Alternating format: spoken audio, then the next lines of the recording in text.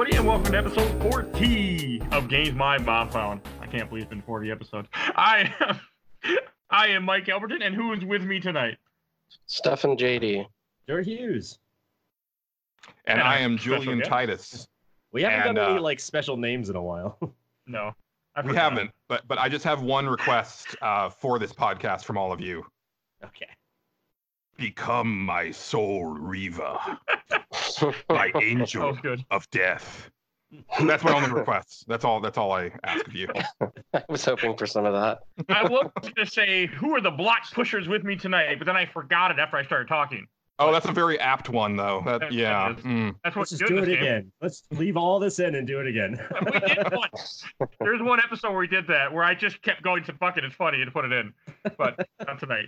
Oh, and Julian, where might people know you from? Actually, where I know you from too. So, listeners may know me from the episode of Games My Mom Found, where we talked about Blood Omen: Legacy of Kain, but probably more from Nerds Without Pants, the podcast that I've been running for 7 years now. It's a long time. It's a long time. We're at like 9 months. Yeah. Yay. Does it feel like 3 years yet? Yeah. Actually, it's 9-month anniversary today, as of this recording. Congratulations. So, happy 9 months. Congratulations, us. Julian's just like, you wait. It's a beautiful baby vampire. A couple things that I want to mention before we get into the podcast and introduce what game we're talking about. First, I do want to say I want to give a shout out to another podcast that I was actually on that's published. I mentioned a little bit in our 5K, but I want to bring it up on the regular episode too. I was on the Classic Gamers Guild podcast with Rick, who was on our Space Quest 5 episode. So if you want to hear me get interviewed, which I didn't realize he was interviewing me until we started recording and he published it, but really cool buddy, real cool friend of mine. Take a listen to that podcast too. And also another podcast I want to mention that's also giving us a shout out. It's called the Driving With Us podcast. I got a quick thing I want to read from them. Have you ever experienced the boredom of a long commute? Well, not anymore. Two sisters, I can't pronounce these names, B and T, have taken upon themselves to combat the problem with the Drive With Us podcast, where every Thursday they post a new episode where they talk about driving and stupid things people do, and actually have a commute story I shared with them too. So get a chance, take a listen to their show, take a listen to all these podcasts, because you can. All right. Now we got that out of the way. First, Stefan, why don't you introduce what lovely game you picked out for us? Did I pick this one? I think so. I might have, but you picked the original. It's Soul Reaver, the second game in a long-running series that has now officially ended and didn't get an ending. Legacy of Kain, Blood Omen. Yeah. This is Blood Omen, Legacy of Kain, Soul Reaver, Legacy of Kain 2, Blood Omen 2. Defiance. And this came out. I think we all played the PlayStation 1 version, which came out in 1999, made by Crystal Dynamics for the PS1 version, which is now owned by Square Enix. Which I was like, what the hell? I forgot about that. Yep. So, there will be spoilers for Blood Omen, Legacy of Kain, probably Legacy of Kain series, but honestly, this game came out almost 20 years ago, so I think you'll be okay. Actually, this game came out over 20 years ago. You'll be okay. So, your warning. I don't feel bad. All right. Anyone want to try to give a brief summary of Blood Omen story real fast? You are Blade, and you have to kill your dad, Extra Blade, from the first game. That's so weird, but okay. I mean, that's it. Blood Omen is about a guy named Kain. I'm going to be repeating myself here, who just wants to get a Bud Light. He's killed for it, and then he becomes a vampire, and then he wants revenge, and he gets it, and then he basically destroys the world. And that leads you into Soul Reaver. Yeah. You are a vampire until you aren't. Oh, okay. That's 5 minutes into the game. That gets us caught up to where I wanted us to be in some form of fashion. We're totally caught up. Yes. First thing I do want to ask is, anyone played this game back in the day at any point before this show? No, Absolutely. Okay. The Legacy of Kain episode. I always saw the picture of this game constantly. The cover art of this game is like famous at this point. For whatever reason, this cover art of this game was so saturated everywhere, and I don't know why.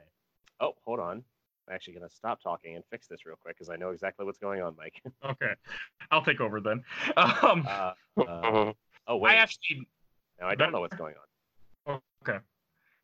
I had actually never played this game before either. This was my first time playing it. I knew it existed, but I stayed away from the game because I never played the first one or any of them until this podcast. It's a good series. I think this game is very much of the period. Yeah, there's a lot of block pushing. Yeah, the question I have for the developers and development in general is like, do they just stop and say, well, we got to make puzzles for the game, so let's figure it out at the beginning here, and they all decided on block pushing. Yeah. Because that's essentially like 80% of the game, right? Mm-hmm. I only played half of it, by the way.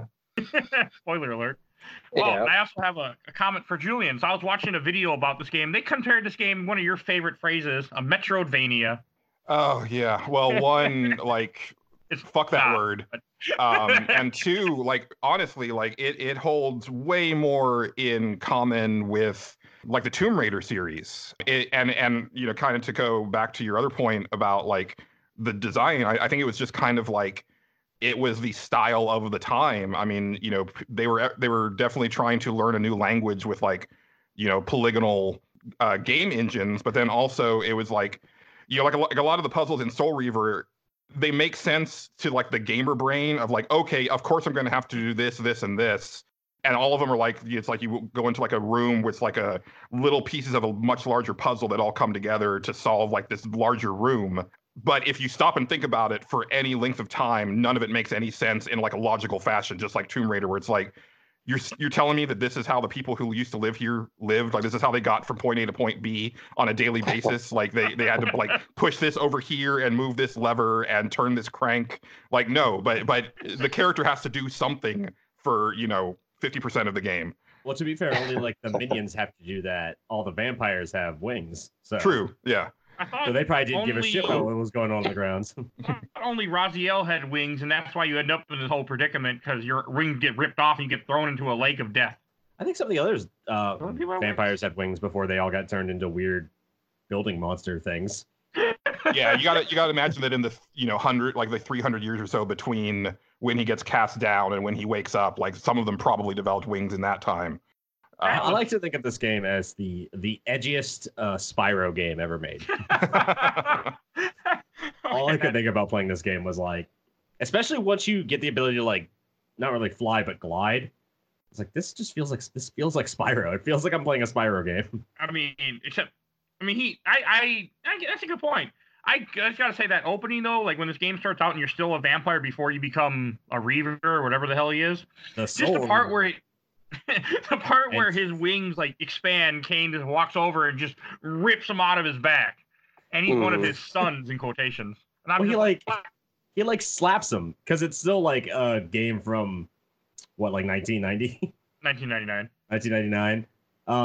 Yeah, he comes over, he just like slaps him in the back, and Raziel falls over. He's like, you've tore my wings off. And I was like, did he?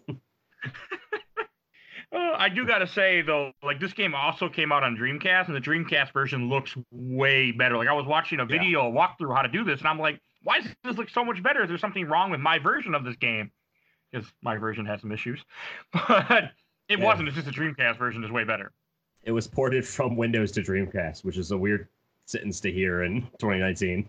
I bought the Windows version, but it kept crashing on me. So if anyone who bought the Windows version, you can make it work, but you have to mess around with Windows and make Windows think you're using Windows 7 or Windows 8. Otherwise, it won't run.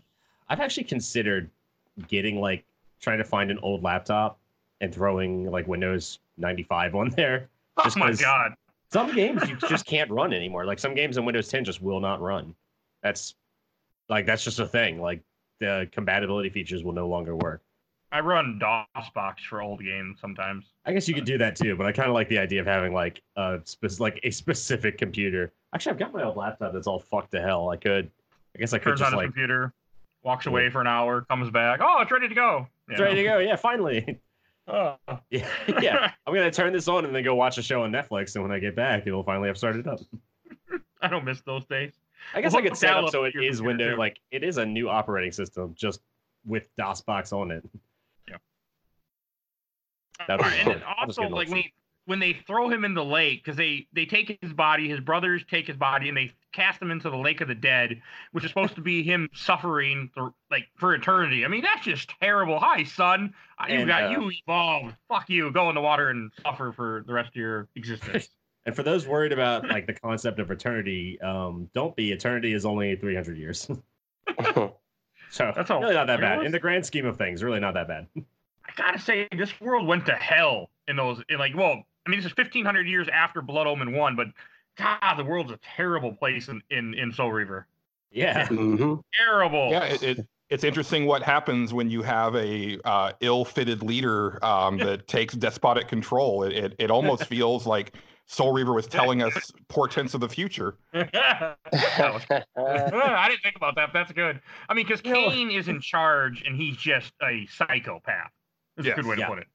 I mean, he's become drunk with power, and also very like I think the intro does a really good job of showing just how petty he has become and how far he's fallen as far as his humanity goes by this point. So it really sets him up as like a villain for this game. As far as we know. Yes. Now, I mean, things definitely progress throughout the series as far as like his motivations and stuff like that. But setting up the previous protagonist as the main antagonist for this game, like I think they do a really good job of making that switch because, for me, I mean, I loved Kain so much in Blood Omen, especially because of Simon Templeman's performance. So it was a big ask for me to be like, well, now you got to go kill him. But they did they did a good job of establishing like how much he had changed. I was like, okay, yeah, this is not the Kain that I knew. That was it was interesting. Same voice actor. It is really same voice actor. Okay. Yes. Okay. Well, very few games like can pull off making your main character the bad guy in the next game. I'm trying to think of like any other.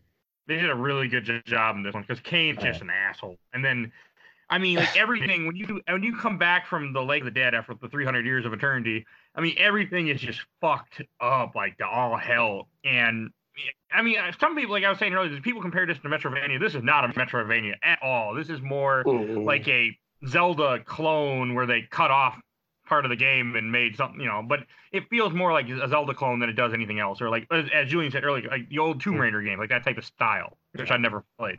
Tomb Raider puzzle solving with Zelda style combat. Oh God! But I do feel that Soul Reaver is like a super ambitious PlayStation 1 game when you consider I'm still astounded with the transitions from the spectral realm to the material plane because even back in '99 I was like, the PlayStation shouldn't be able to do this. Those are awesome. I'm glad you brought that up. A lot of this game you can switch between two different realms to solve puzzles and do things and alter the world, which is impressive that the PS1 couldn't even do this back then. I really like that. I loved being in the spiritual realm and just fighting those little weird little monsters. Yeah. But I also like it because I didn't notice this till after I beat the game. Raziel has no mouth. He has no bottom half of his mouth. Like that cloak wrapped around him is covering what should be his mouth, and he has no mouth. Like all of a sudden I realized when he pulls the cloak out, it's just his big front of it, the top half of his jaw just sucking in souls. And I'm like, oh, he has no mouth. Yeah. I used to have I had two they were the same company. I forget who made them, but I had it was like a 12-inch Kain figure from Soul Reaver and a 12-inch Raziel, and it was cool because you could take off his little scarf and just see like the exposed upper jaw, and it was a really neat effect. There were some really cool toys. He's a cool character. Like I had known who Raziel was and mainly Raziel from being a gamer all these years, even though I never touched these games, and just seeing people talk about him and talk about how great this game is. I'm like, who cares?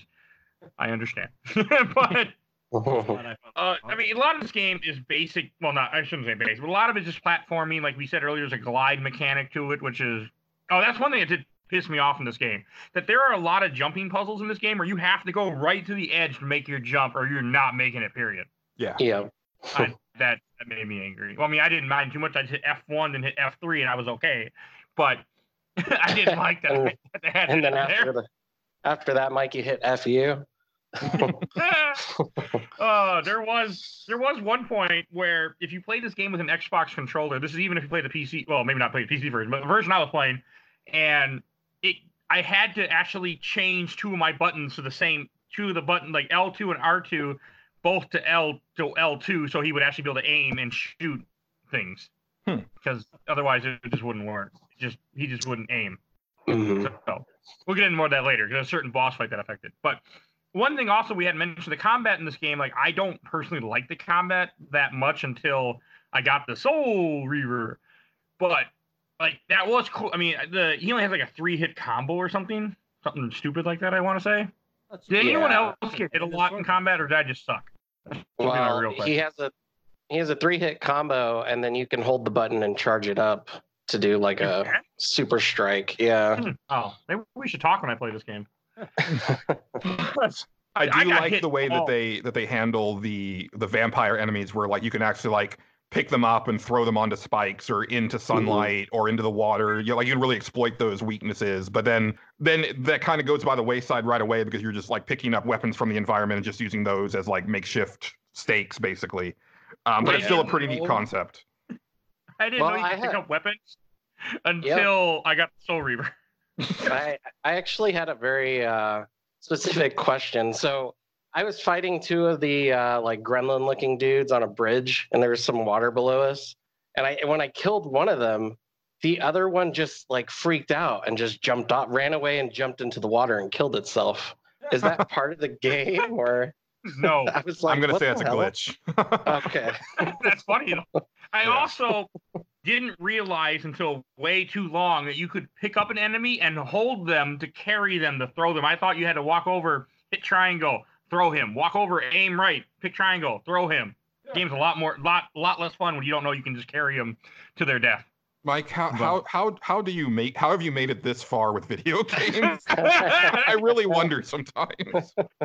I would like to say though, like as far as this game, and I could be wrong, but I mean I was playing a lot of video games at this point, being in retail, and I feel that Soul Reaver, at least from my memory, was the first game that had like a in-world part of the story training segment. Or tutorial segment, where up until that point, all the games that I had played, if there was like a part of the game that told you how to play the game, it was like a separate mode, like either from the menu or like in the case of like a Tomb Raider game, you actually were like at Lara's house and they kind of told you how the game worked. But this was like part of the game, like the very beginning of the game is actually you learning the controls and how to do like the combat and stuff like that. And at the time, I was like, this is the coolest thing. Like they took care of like how to do the game like in the story. And now, 20 years later, I'm over it. I'm just like, okay, I just want a mode that says, I know how to play video games and let me go. Like, I don't need this forced tutorialization. But back then I was like, this is so cool. Oh, yeah. By the way, do I sound better now? I just realized I wasn't using the right microphone. So I did the same thing, so. Oh, okay, so I didn't. So I'll put a disclaimer. Yeah, I didn't. I was sitting there talking, and I realized, wait, my microphone isn't plugged in. I'm like, what the hell? It's a little louder now as well. Oh my god. Yeah, but yeah, so long. So I was coming through okay earlier, though. It wasn't too terrible. You sounded fine to me. I was just worried. Okay. Wow. Well, that's welcome to games my mom found. Yeah. Because I'm not redoing the first 20 minutes of this podcast. So. All right. Okay, we'll just cut it all out. And now we have to leave it in because I said cut it all out. We were going to cut it. But now we're going to cut it out because I said leave it in. All right, back to the show. Hold on. Yeah, I had a question about this. So yeah, you get the Soul Reaver in this game, which is the sword. But I thought you were the Soul Reaver. That's what I thought too. At one point. I believe that they start to like delve more into that as the games progress. Because I mean, I think one of the only complaints I have about this particular game is that they destroy the physical form of the Soul Reaver, and I just think that's one of the coolest looking video game swords. Period. So when it turned into this energy blade, I was like, oh, but it looked so cool before with its twisty blade and its skull on the hilt and everything. Yeah, it looks like a tongue coming out of the skull. Yeah. But I think they go further into that in the second game, and like one thing that I really have to credit, because for listeners who may not know, Silicon Knights actually like came up with like a lot of the concepts and world and everything in Blood Omen, but then Crystal Dynamics developed this game, and there was like a lot of litigation that went on. It was a really long battle, and I was really worried this game was never going to come out, and I wanted it very badly. But to their credit, Crystal Dynamics did a really good job of taking what Silicon Knights did and building upon it.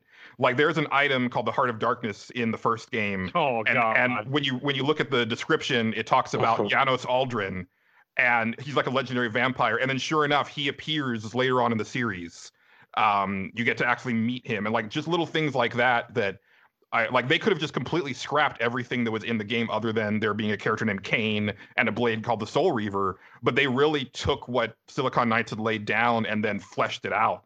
And I also think it's worth mentioning that Amy Hennig was one of the lead writers on this game, who would go on to a lot of fame in the game development world with Naughty Dog and the Uncharted series. And so she kind of got her start here.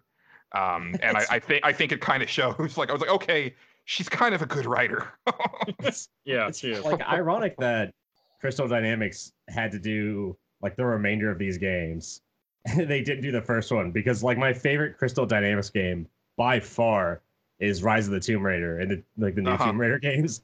And they did Tomb Raider and Rise of the Tomb Raider, and then they didn't do the third one. Another company took it and finished it off. Right, yeah. Complete irony to me. I was like, I totally want Square Enix to let Crystal Dynamics do another Soul Reaver game, but they canceled whatever, and it wasn't Crystal Dynamics working on it, but they scrapped whatever was being worked on a few years ago, and that was very upsetting to me. Wasn't it like IP legislation is super weird, y'all? Yes. Wasn't it an online game they were making called Nosgoth or something? Before that, there was actually a one-player game that they were doing. And then that got canned, and then they started working on Nosgoth, and then that got canned. But the footage of the single player game actually looked very promising. It was like Soul Reaver meets Hitman, and I am all for that. Oh, that does sound cool. Nosgoth. Yeah, that it had like it went as far as having like an open beta before it got shut down. Yeah, right. So. Yeah. Well, I finally get that because I remember a bunch of people being super upset that it got shut down, and I was like, I've never heard of this game before. I don't know what this is about. I don't know why everyone's so upset. Didn't realize that was part of this long series of games. Yeah. Series that I'm really surprised that I've overlooked until this podcast. Like I just never cared, which I just find surprising. Like I said, I'm just glad I have context for like seeing the fucking picture of Raziel everywhere. I've still got like a copy of Game Informer with the cover art of Raziel. And I always was like, what the fuck is this thing? He looks so weird. Is it like a monster? A very skinny vampire. A very skinny vampire.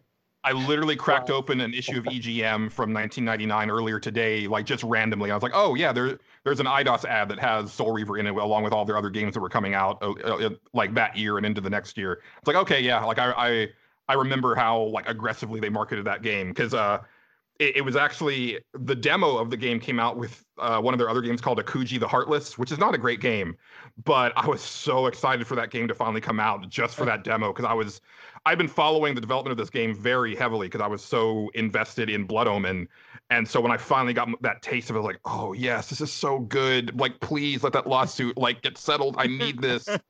Yeah, if you were in the 90s. If you were in the 90s and you were a goth kid, this was your jam. I don't think you were a goth kid, though, Mike. I was not.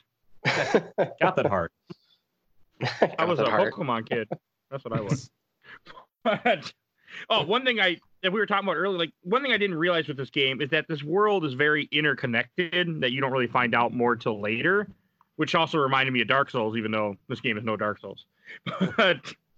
which I thought was cool. Like, I like the fact that things seemed a lot closer than I thought at first. I got so fucking lost in this game, in the world, around the world, because everything looked the damn same to me. I was like, where do I go? I don't understand. I would just miss hallways, miss switches, because I just wouldn't see the color palettes and stuff. I just wouldn't notice it. I'm assuming it was just me, huh? No, that's a problem of the time. Again, like, I remember playing Tomb Raider 2 and literally getting stuck for hours on this one level. And then when I finally found the ledge I was supposed to jump to, like I didn't even feel stupid about it because it was like, it just was so hidden in the environment. And, we've become, I think, spoiled with modern games. And I really like credit like Valve games, like the Half-Life games, and especially Portal 1, with using the environment to kind of show you where you need to go next. And that's become so ubiquitous with game design that when you go back, it's like, oh, right, games weren't always like that. And there wasn't this very intelligent, like, nudging of letting you know where you need to go next, or you know, where you can actually climb, or things of that nature. And yeah, it's definitely a problem of the time. And you know, especially with Soul Reaver being like a fully 3D game with like a completely 3D camera, and also transitioning between two versions of the world in order to like get across areas. Like there's a lot going on. It's very easy to get stuck and confused. Okay, good. It wasn't just me. It's funny that it took so long for us to get to like the concept of painted ledges. Like I think it was like Mirror's Edge that really like gave everybody the idea of, oh, you can just make them red and really visible. It's just so funny to me that no one thought of that before. Of like, oh yeah, there's a really easy solution. We'll just paint the ledge where you can climb. And you know, this was 99, so this, you know, we're talking like only basically 4 years into like 3D game development at this point. So it's just it's so nascent at this point.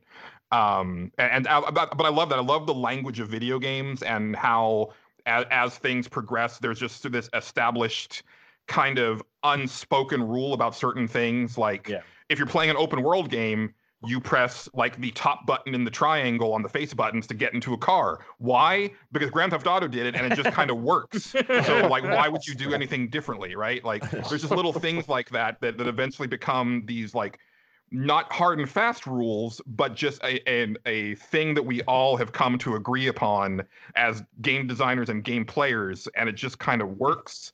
And so when people don't do it, it's like, what the fuck are you doing? Why are you trying to reinvent the wheel here? Like, this is a solved problem. Broke the standard. This is the standard. X is always reload. GTA has the X or the triangle and Y button for getting in the car. Yes. But they refuse. They refuse to make X, or I guess square on PlayStation, reload. They have to make it B.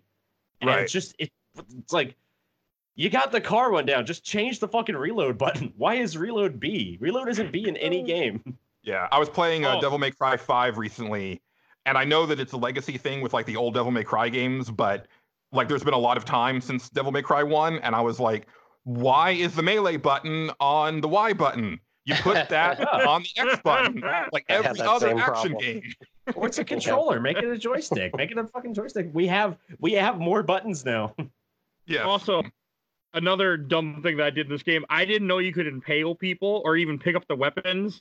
Because until I watched the video, I was just hitting them with my fist, and that's why I did not like this game at first. I thought this game was bullshit until I realized, oh, I'm the bullshit. The game's just fine. I'm the bullshit. I was I didn't know I could pick up someone and carry them. I didn't know I could pick up a weapon because Raziel cannot freaking fight unless he has something else in his hands. Like, he is not a fighter. He's a runner. Despite having giant fucking claws on his goddamn arms. Those aren't claws. Those are just little fingernails to poke people with until he has a weapon. Like, it's terrible. I didn't like it. Also, you can skip like every fucking enemy in this game if you want to. Well, not every, but you can skip a lot of them, which I did. I would just run past people and like, yeah, that's nice. Until I got farther in, then I liked fighting. If you don't give me experience, if you don't give me something to grow my character, I'm not gonna fight. I'm just gonna keep going. That's just how I am in games. I do that with most Zelda games, unless it's like a room where I have to kill all the enemies in order to like solve the room or something like that. There's really not a lot of point, because at some point you get so many rupees that there's no, like, you don't really need anything from them other than like, oh, I'm running low on hearts now, so let me go ahead and kill a couple enemies because I know that it'll drop hearts. But otherwise it's like, unless the combat is just really fun, and usually Zelda combat for me is not really fun, so I tend to avoid as much of it as I can.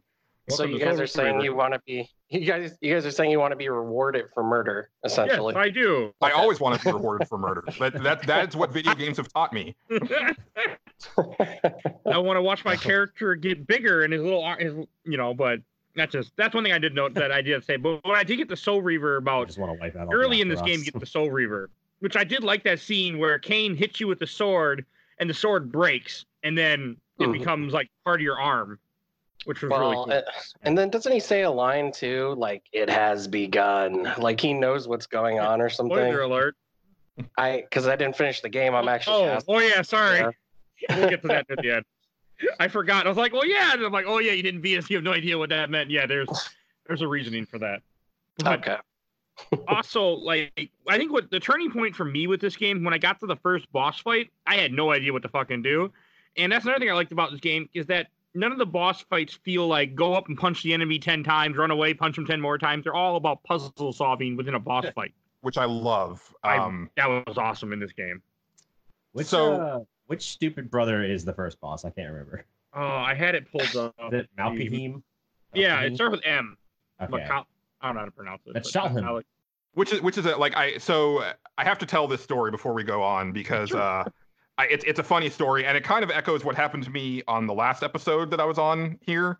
And I swear that I'm usually way more on it than this, but after I had done the Legacy of Kain one, Mike was like, "Hey, we should do Soul Reaver," but it was never like a set in stone thing. I was like, "Yeah, I'll totally do Soul Reaver when you guys do it." And then when Justin, my co-host, was on for the Mario World 2 episode, it came up and I was like, "Oh, okay, I guess that's a thing that's happening. I should probably buy Soul Reaver." But then I forgot about it. And I remember to pick it up because it's funny because we do video game cage match on my show, and somebody pitched, like, for our upcoming episode actually is going to be Soul Reaver versus Medieval as far as stepping in the steel cage. And I was like, oh right, matchup. I need to go ahead and buy Soul Reaver and start playing it, and then I'm sure Mike will let me know when we're going to record. And then literally like the day after I ordered it, he's like, "Hey, we're going to be recording on Sunday," and I was like, shit, because the game wasn't going to be coming until the following Wednesday. Oh no. And I was like, all right, let me go buy it digitally. So I got online, I bought it on PSN, and then I was like, oh shit, it's a PSP game. So let me grab my PSP out of storage. And then I found that the battery on the PSP had not quite exploded, but if you have a PSP, listeners, go check your batteries, because apparently this is a very common issue with PSPs where the batteries are kind of shitty and they basically pop out of the back of the system. But it didn't end up mattering because I was just going to like plug it into the wall. But the PSP is so old that I couldn't connect it to my wireless network, so I couldn't actually download the game. So then I went to Steam, but Steam actually wouldn't take my money for some strange reason. So I didn't actually play this game for this episode. So I kind of have to get that out of the way first. But I did watch some videos, and I actually, a friend of mine who listens to the show who's not a gamer, she asked me, like, how do you remember these games that you played 20 years ago when you played them when they came out and then beat them in a week and haven't touched them since? And my response was, I don't remember anything else. Like, this is kind of just all that my brain does. So I do remember a lot of the game, but I did want to say that I was watching like a long play of Soul Reaver before we started, and the boss design for the first boss is like one of the coolest, creepiest things, where he's got like just like bodies fused into his form, and even his arms are just like multiple corpses that have formed into like appendages. It's a really cool design. This game has some really nice art design to it. It's straight up out of like a Cronenberg movie. Yes. Which is, it makes it especially funnier that like Raziel is talking to him and he's like Raziel's like saying like, "Oh, you look disgusting," and then at some point goes like, "Yeah, I also look pretty bad." And it's like, now's not the time to play the pity card, Raziel. Your brother is a mass of skin bodies. Now's not the time. Yeah, but I don't have a jaw, so that's pretty bad too. It's like, yeah, is that bad? Is that bad, Raziel? I'm covered in people. Like I wouldn't have realized, at least maybe not fast enough, that you had to like lure him into like you're Luke Skywalker and you're fighting the Rancor, lure him into the gate and then pull the gate on his head.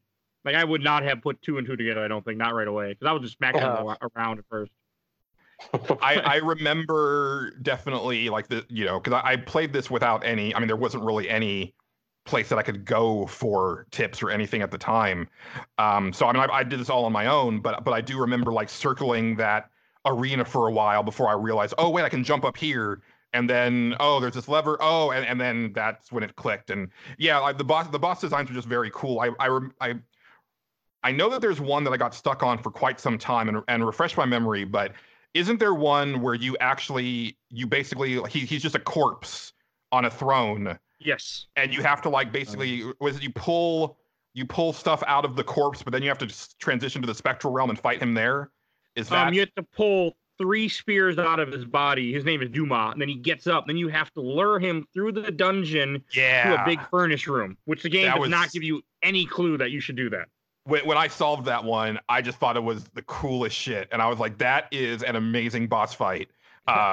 And yeah, I remembered most of it, just even though I haven't played it since 1999. And I do want to apologize. I thought we had it set in stone, but I guess I was still new to podcasting back then. So I didn't realize. It's fine.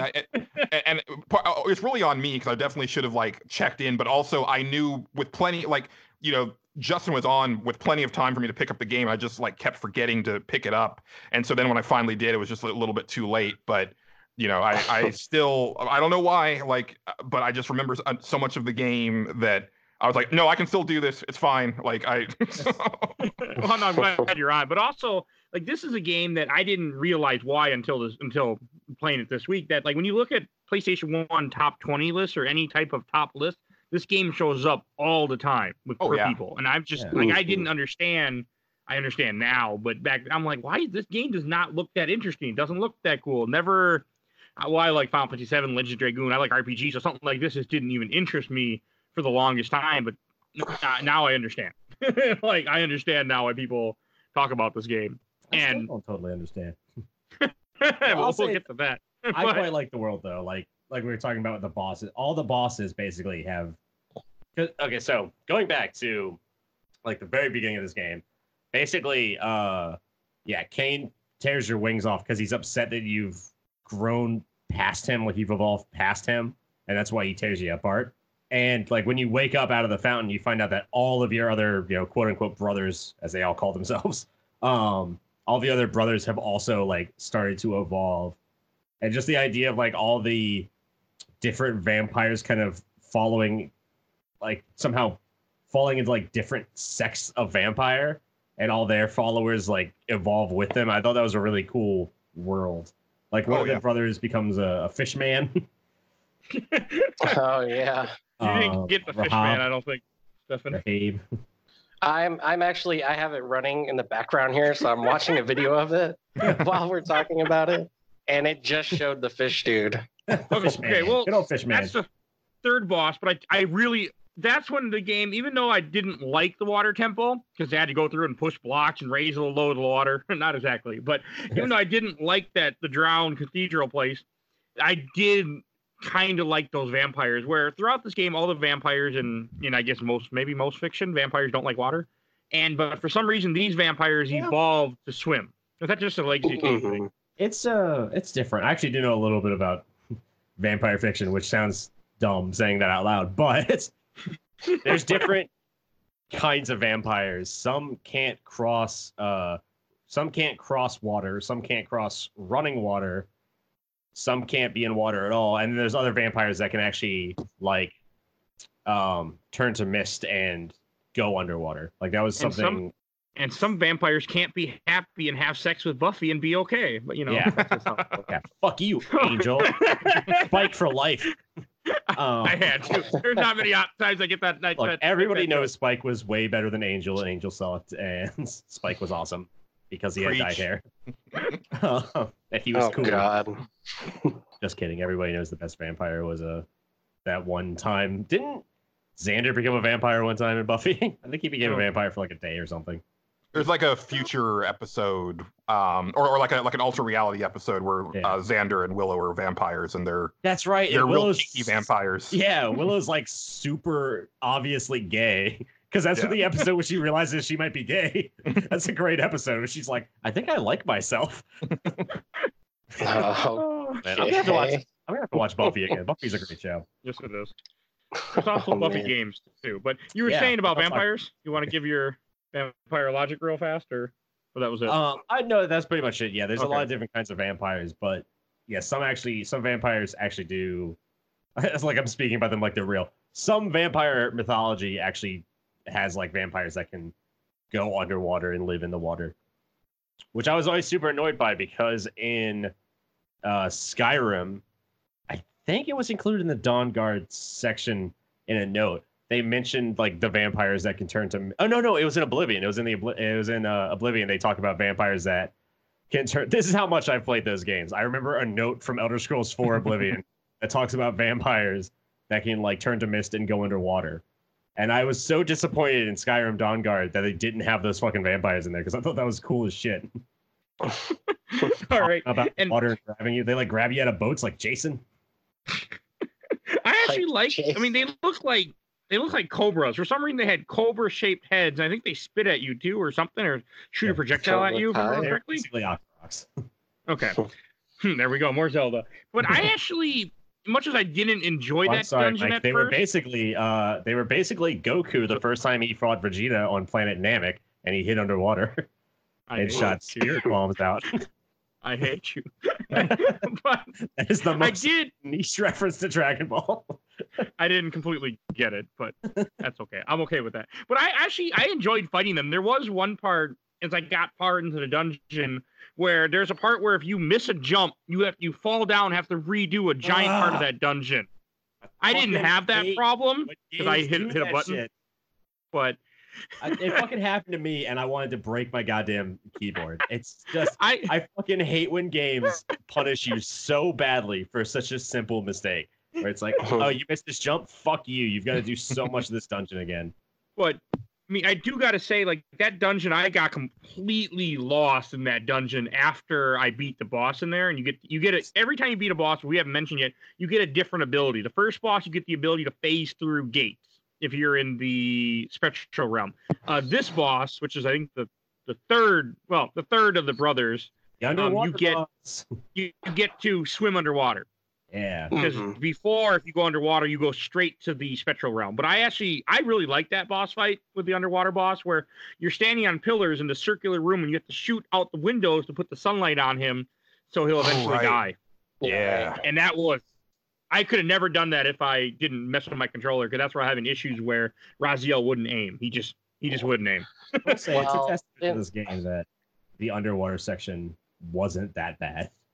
I was just about to ask that because the game itself controls really well for a PS1 game, and I was wondering how bad the water was when you swim. Not as bad as like any other water section in any other game. Like Zelda. Yeah. He actually handles pretty well in swimming. Like you can kind of shoot underwater. I mean, I never fought anyone underwater successfully. I mean, I would watch the Cobra swim next to me as I got lost. 'Cause I got just completely lost after you beat the boss trying to get out of there. I spent a good hour just swimming around. I had to watch a video screen for screen to find my way out of that dungeon because I just could not fucking do it. I found everything. The secret fire sword by accident trying to find the exit of that place. Yeah. Which did nothing. I used it once. Well, that's definitely something that since you brought that up, that I did want to mention, and that's the fact that Soul Reaver is technically an unfinished game. There was supposed to be a lot more to the game because I think there's only like 2 elemental Reavers that you pick up in this game, and I think there was supposed to be 5 originally. And so basically it was really just a situation of them running out of time and money, and I'm not sure how much of that had to do with the ongoing legal battle between Silicon Knights that maybe it stopped development for a time or something like that. But yeah, there are huge sections of this game that are just basically missing, and we'll get to it eventually. But like it literally ends in a cliffhanger, and it's not because of like a to be continued type thing. It's literally okay, we're done. Goodbye. It's literally that type of situation. Yeah. It's super disappointing. Basically, it does. Like it legitimately, the game ends on like you walk into an area and it's like, and that's a story for another time. Okay, bye. Yeah, it is literally that. Like it shuts off. It's like so this game goes to credits, and you legitimately feel confused. I was like, oh, they're doing a thing. Like this is a bit. Like I thought the game was trying to pull the trick on me. I didn't realize the game was actually over. Yep. Because I guess we'll just go ahead and spoil it now. But yeah, you're going after Kain, and god damn it, it's so stupid. I hate talking about it. You're going after Kain, and like throughout the entire game, the Elder God has been telling you like, kill Kain, Kain's a bitch, kill Kain, and you get there and you're like, why did you? Well, you say it more like Shakespearean, but you're like, hey, why'd you rip my wings off? And he's like, oh, I did it for like secret reasons that you don't understand. Anyway, let's go into this time machine. Okay, game's over. Also, the Elder God is what resurrected you from the, I don't think we mentioned in this episode yet, from the lake in the beginning that makes you into the Soul Reaver. Or the Elder God whatever the hell you are. is basically Eldritch Navi from Cthulhu? Yeah. It's basically the Cthulhu version of Navi from Legend of Zelda. And I'm not sure if I don't think they ever actually like put these together, and I don't know if you're supposed to put this together or not. But the voice actor of the Elder God is Tony Jay, who also voiced Morbius, who is the person who resurrected Kain in Blood Omen. And I'm not sure if it's supposed to be an implication that he is basically the spirit of Morbius, who basically changed into this other form and now wants revenge on his killer. I don't know if that's intentional, because I just thought it was very interesting that of the, two returning voice actors, he's one of them, but playing technically a different character. And I just felt that was very interesting, but I don't know of anything in other games or in the lore that actually specifically says, hey, this is the guy who created Kain, and now he created Raziel out of spite. But that's always the impression that I got. That's a really interesting point, because that would fit in the story of this game. Yeah. Well, I want to touch back on the ending. Well, maybe we can just kind of go through it, I guess. So as he was kind of saying, but plus you go to the Oracle Cave, which are from the first Blood Omen, and you also go to an exact room. Well, it looks a lot different, but it's from the first Blood Omen with this thing you have to circle around to get it to spin to open a door, which is really stupid. Yeah.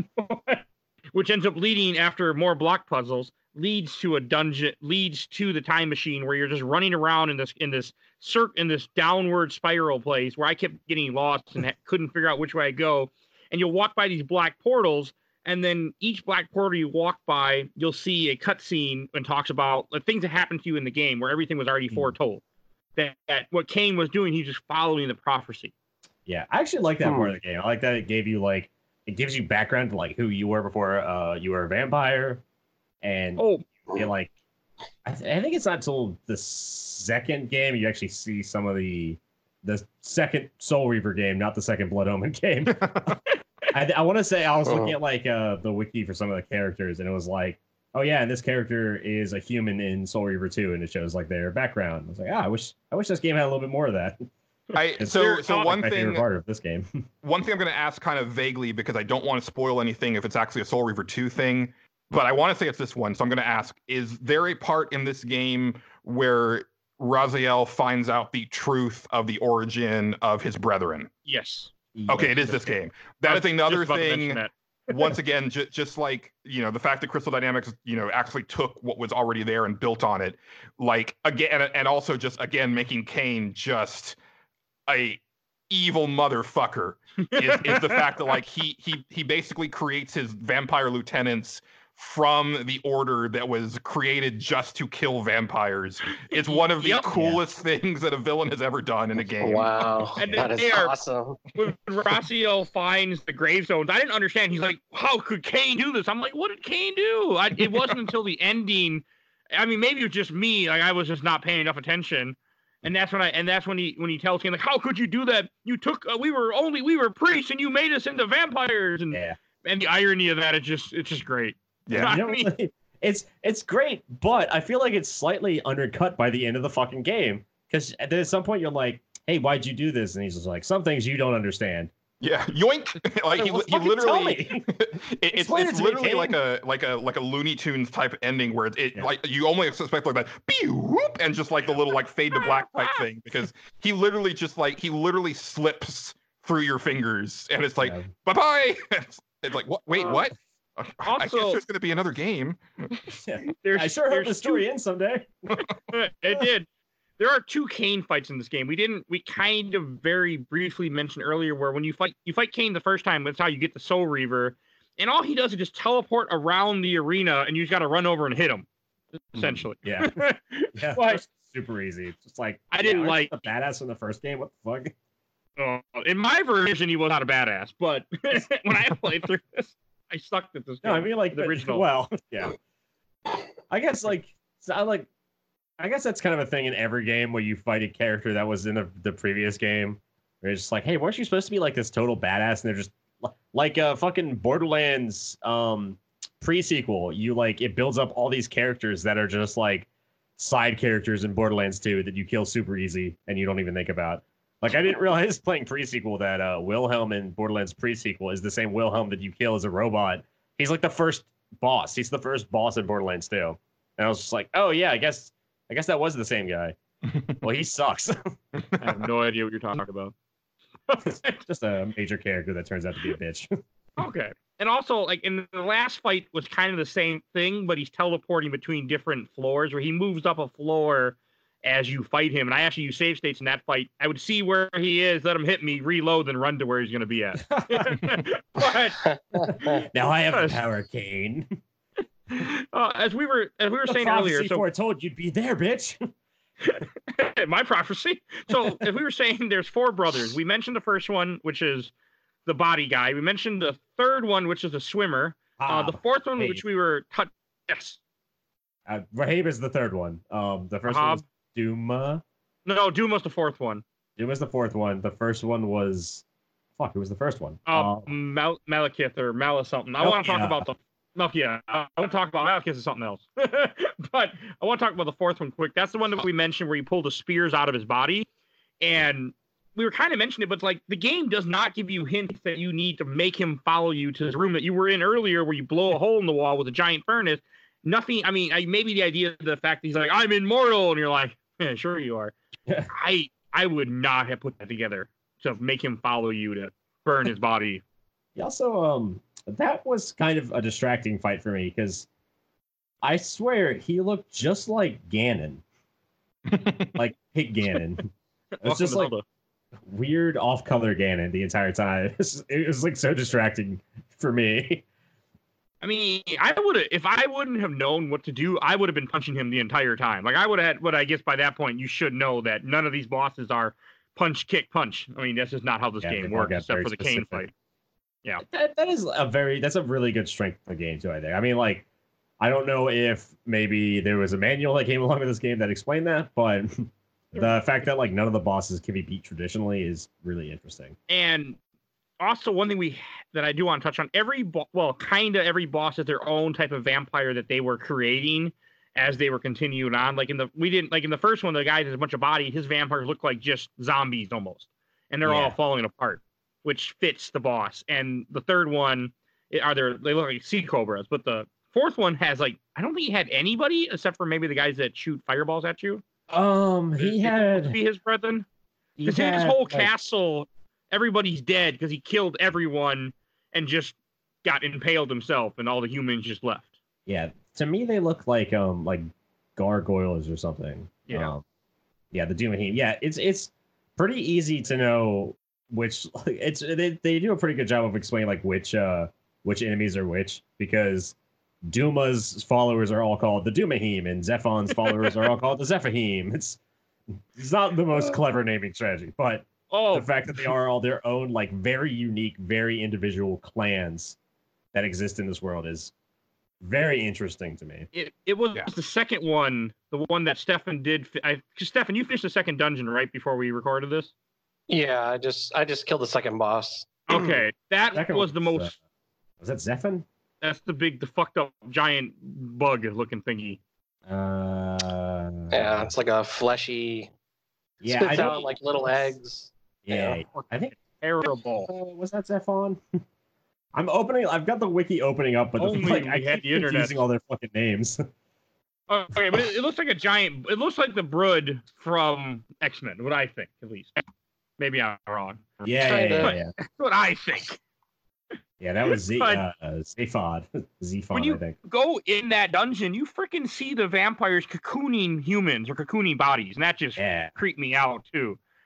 But I have a weird fear of being cocooned by a spider. I think I'm okay because spiders aren't big. Very specific fear.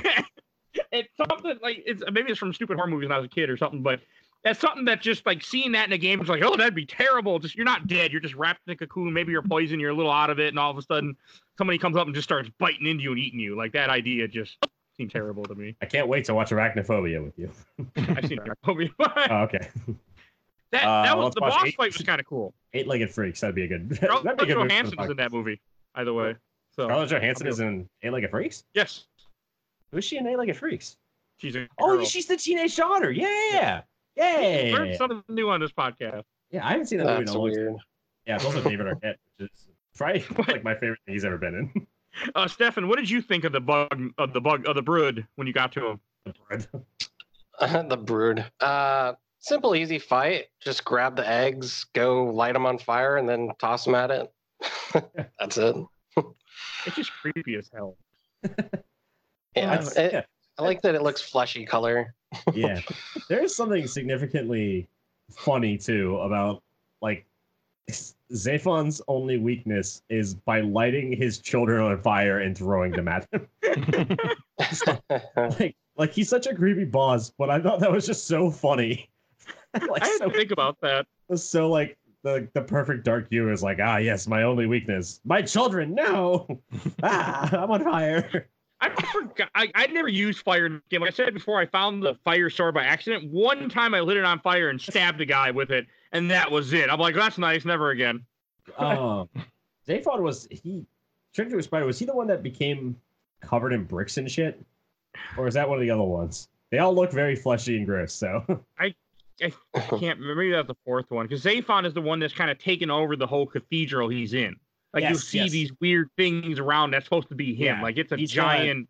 because there's a line where he's like, Raziel's talking to him, and I can't remember quite what I can't remember quite anything he says in this fucking game, because it's so Shakespearean.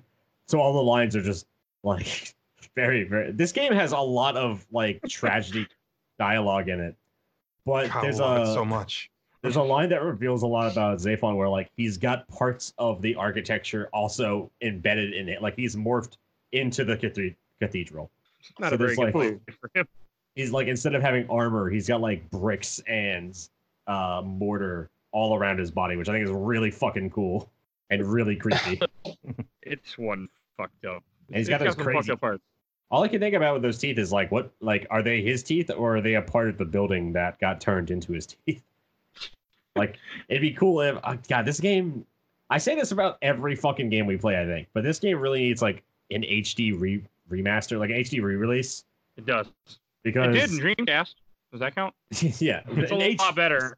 Sorry, a UHD. A UHD re-release. Yeah, this is one of those games that I would love to see, like, a full, like, nuts and bolts, like, from the ground up remake.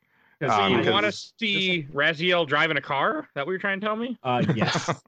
Just like Goku and Piccolo learned to drive a car in between when they had to defeat Frieza. The second time they had to defeat Frieza. I want them to take the first dungeon and expand that out into a 60-hour game, and then give me the second dungeon as another 60-hour game. I mean, this would work really well for, I get that reference. To be honest, this would work really well for, like, an episodic title. Like that, like, I'd be fine with that. What you do you take a 3-disc RPG, like he was saying, you just break it up in little parts and see how long people buy it.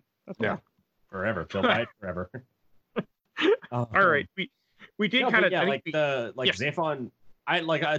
So I was imagining, like, what all the bosses would look like in 3D, and all I could imagine was, like, his teeth are like nails or spikes or something that were holding. It is 3D.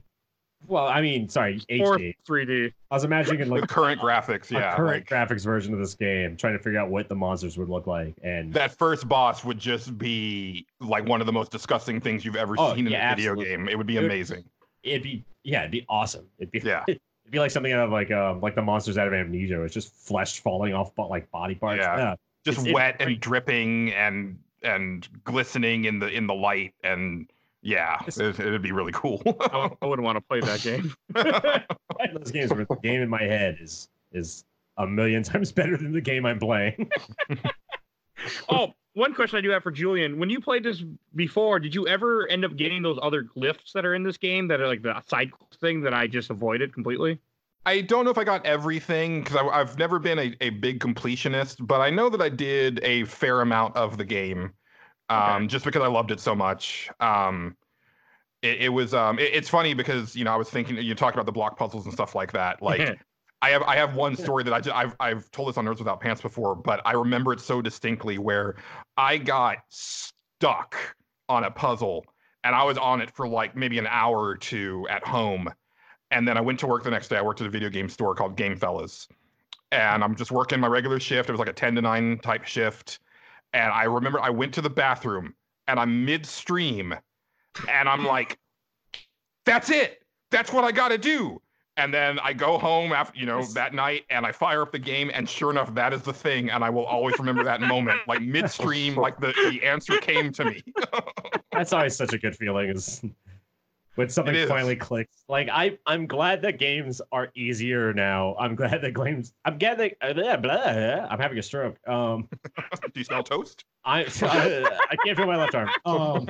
I'm glad that games are like more direct about what they want you to do now. Generally, I'm fine. I know some people are like, "Oh no, games need to be hard forever." No, but I like playing games that are fun. I like playing games that I can just sit down and have a good time with. But I do. Part of me will always miss those moments of finally realizing what you need to do to beat a game. Oh yeah. And I will say that like. So I'm right there with you. Like I do appreciate how games have kind of streamlined. And again, talking about the language of video games where there's just certain things where you just kind of see it as a shorthand and it kind of just comes to you right away. And sometimes the game will just straight out tell you what they want you to do. But I do like games where there's, if they're using like an internal logic of the world. So like Mike was talking about how, you said that you would never have figured out how to beat Dumas. But my thing is that like, okay, so I've got this vampire that's supposed to be invincible, and I don't have obviously my weapons aren't working. Oh, but there's a big ass furnace back there, and vampires, because in the world, vampires don't like the fires too much. So that's kind of using the logic of the world in a really smart way to do it. And yeah, it definitely took me a while. Like he was basically like killing me and sending me to the spectral realm, and I was like, okay, well that didn't work. What do I do? And then eventually I figured it out. But it was like, oh right, and not to bring up Buffy again, but it's kind of like there's that one season where the big bad has never been killed by any mortal weapon that had been forged, but rocket launchers didn't exist when he was around. I love that episode. The first season, right? That's the big bad of the first season. Second or third? It's the third. Is it the third? Yeah. I don't think it's the first. No, it's definitely later on. It's the first is the monster. But yeah, it's first. God, that show is. I'm watching Buffy again. That show is so fucking phenomenal. No human wet. God fucking Christ. I remember that goddamn episode. He just blows his ass up. His last words are literally what's that? Yeah. I think she literally says like rocket launchers didn't exist. It's like the best, dumbest logic. And it makes complete sense. It makes complete sense that a vampire that hasn't been awake since like 17,000 BC would not like comprehend humans creating more powerful weaponry. It's so fucking great. Yeah, no, Google failed me. I tried Googling what did Buffy say, but it didn't work when I was going to try to find out the fact. I think the first season was when the vampires take over the school, and then everyone's just okay with the idea that vampires have taken over the school. Like they're like, it's a vampire outbreak, and all the kids are running around. And the next season starts, and they're like, boy, that vampire outbreak sure was weird, wasn't it? Anyway, prom's coming up. What the fuck? It's a weird show. Oh, but we should get back to touch on. I think we touched on most things in this game, except for we started to mention the ending. But I kind of want to go make it not make any more sense than it did. But so we were saying, for those that did listen to the Blood Omen episode, which I would recommend doing that before you listen to this one, especially because it might make a little more sense. But maybe in the Blood Omen one, he's manipulated by a time traveler, essentially. Yes, Mobius. I've completely forgot Mobius existed, even though I just played Blood Omen 1 earlier this year. 21 weeks ago, let's say. But I completely forgot he existed. And when you get to the end and you find out that everything that Raziel was doing, that Kain did to Raziel, was all prophecy, and this is what he was meant to do. And it's right after that, then Mobius just shows up randomly behind you. And doesn't he say something about, I'll explain it or something before it says to be continued? Well, we're skipping over the stuff. I have a picture of what the game says to you right before the credits roll. You can Sounds read. so terrible. Here's what the game says. Where time is but a loop, a loose stitch in the universal cloth, a streamer might seize upon a chance a fatal slip and plunge the fate of planets into chaos. Yeah. And then it says, to be continued. We're God, gonna sell it. I love the writing in Legacy of Kain so The much. writing is so good. Before, I'm struggling to even like broach this fucking question. Can anybody explain? Because we're skipping over the last brother. We're skipping over Terrell. We skipped Terrell? Yeah, and Who's Terrell? I don't know that I could tell you, Mike. That's Okay, so not just me then. All right. That's the one who like you have to go through the fucking time machine and kill him in like 4 different timelines, and in the third one you find out there's like a paradox. And Are you sure this is Soul Reaver, not a different Soul Reaver 2 or something? I don't remember this. I think this is the end of this game. I think it's before you fight fucking what's his name? Kain. Dumas is the last fight you do. I fought before you go to the boss fight. Is it? The final boss fight. Yeah, you're talking about something else. Is Terrell not until Soul Reaver 2? That might be a Soul Reaver 2 thing. Okay. I did. I was like, that looking at sounds- the wiki and I was like, I don't remember this in the game, but this game is so fucking weird that it could be in the game and I would have no idea that it wasn't in the game. Like I was reading the wiki, I was like, I don't remember fighting Terrell at all, but this sounds familiar and it sounds like something I would have done. They talk about Terrell. They talk about Terrell's offspring, but I'm going through all the boss fights. You find Terrell's like tombstone too, right? With the other guys. I think so. Yeah, Terrell's not in this game. No, Terrell is in the game. He's in the beginning because he's one of the guys that tears your wings off. That doesn't count. Oh, that doesn't count. Yeah, that's when they all look normal, kind of normal as far as normal goes in the like Symbian universe. They look like a vampire. What I would picture a vampire. They don't look like a bunch of bodies put together, or a cobra swimming in the water, Okay. or a guy with no jaw. Yeah, I did not remember the Terrell stuff at all, and so I was looking up a video, and I was like, I don't know if this is in the game or not. I can't. Spoiler alert, it's not. It's not. This game broke my fucking mind, if you can't tell. I was so confused playing this.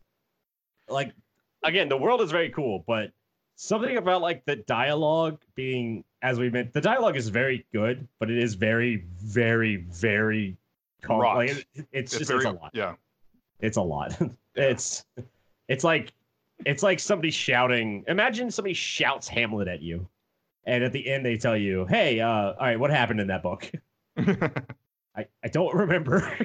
Somebody killed somebody, and it's like, don't you remember? I yelled this at you 5 minutes ago. Like, I don't know. Yeah, I just this game broke me. I was so confused by like all the time travel shit that they threw at you at the very end. Because when you're fighting Kain, they just dump a shitload of story on you. Well, like you could tell the developers were like, oh, we don't have time to make this second game, so we're just gonna throw in all the story and exposition and hope that's enough. I will say that Soul Reaver 2 does a really good job of kind of finishing things off and explaining a lot of stuff. Okay. And when you take them together as, if you think of it as that's supposed to be one game, it actually does make sense. It's just really shitty that it wasn't one game.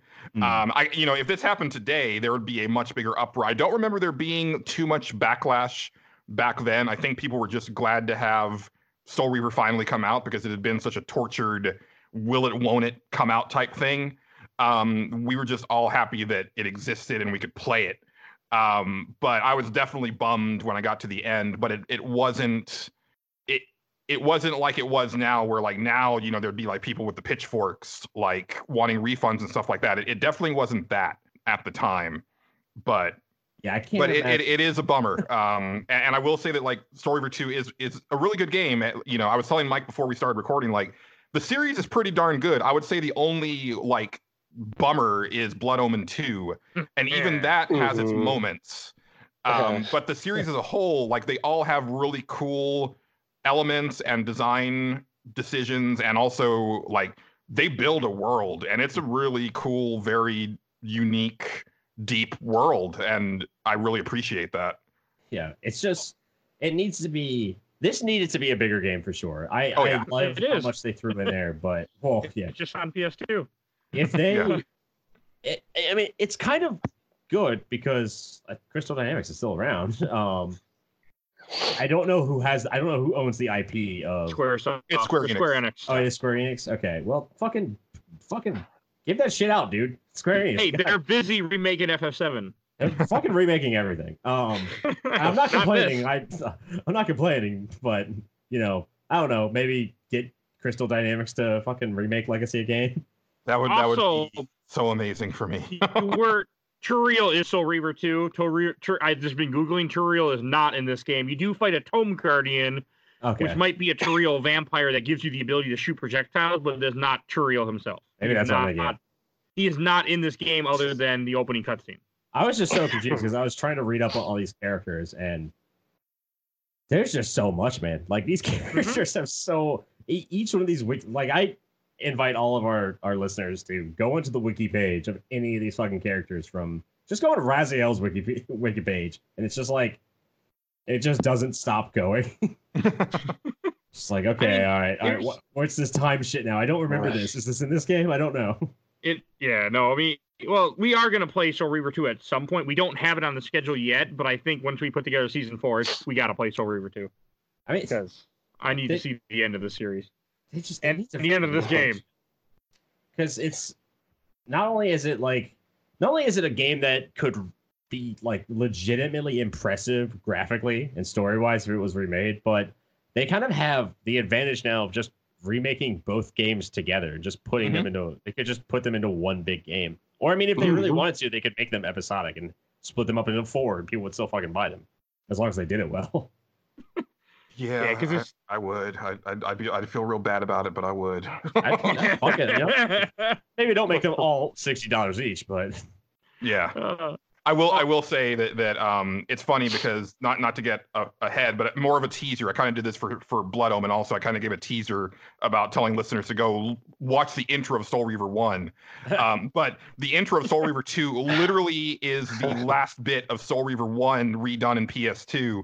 But then you have a discussion with Mobius at the beginning, and this is PS2 now, and I will never forget watching him talk, and I was like, wow. His tongue is rendered and it moves like a real tongue. Yeah.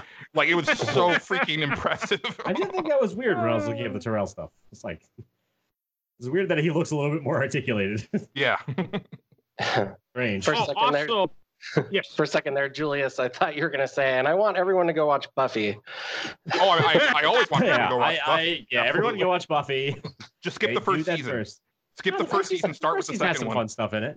It does, but it does. You need the first season to understand Giles' character. You can't just skip the first season. And Spike's in the first season. Come on. No, trust me. It does not hold up all that well.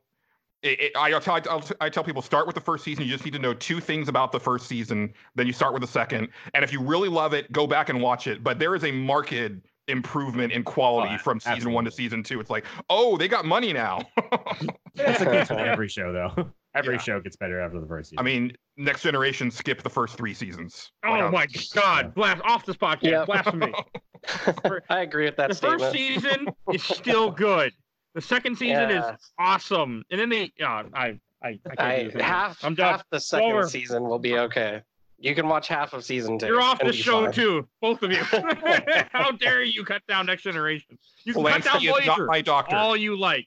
Voyager is garbage. But not Next Generation. Nothing. Next Generation is garbage. Oh, I think I'm with Mike on this one. I like every episode of Next Generation. And season 2 has the episode where Data plays Sherlock Holmes. It's like one of my favorite episodes. I'm not saying that there aren't good episodes in those first 3 seasons. It's just like, you'll be fine if you don't watch. Like, if you are new to Star Trek, I would not have people watch those first 3 seasons completely. Like, I would definitely cherry pick a few episodes, but. Season 2 was also the first introduction of the Borg, and look, there's good stuff. Borg. I was just like, oh, okay. Yeah, Q fucking brings the Borg. Fuck Q.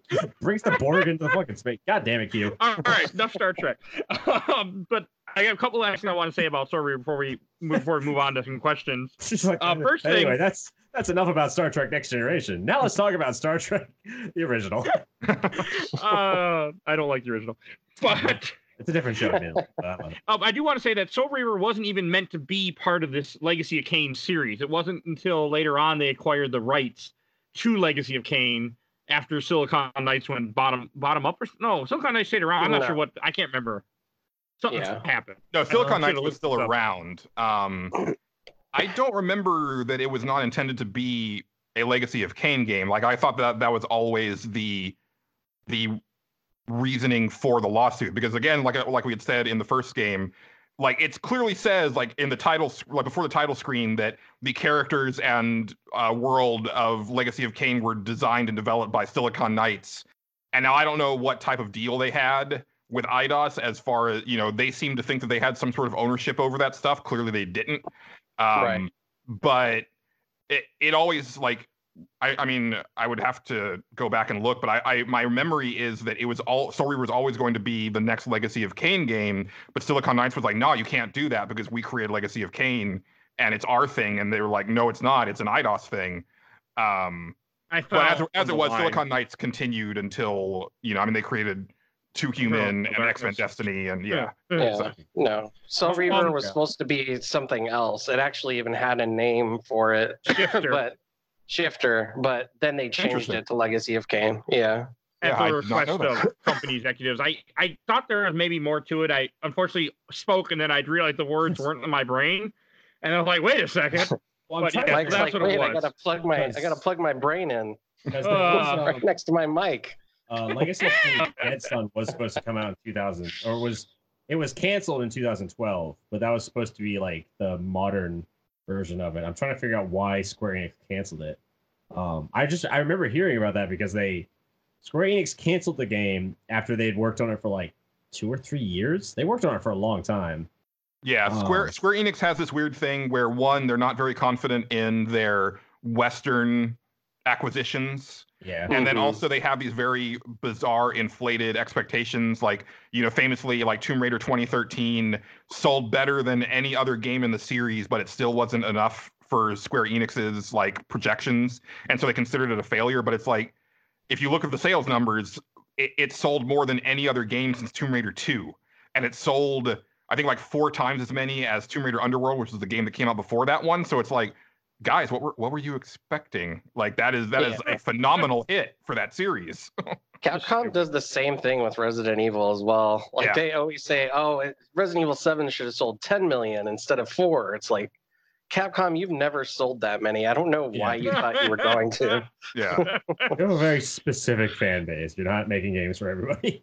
Exactly. According to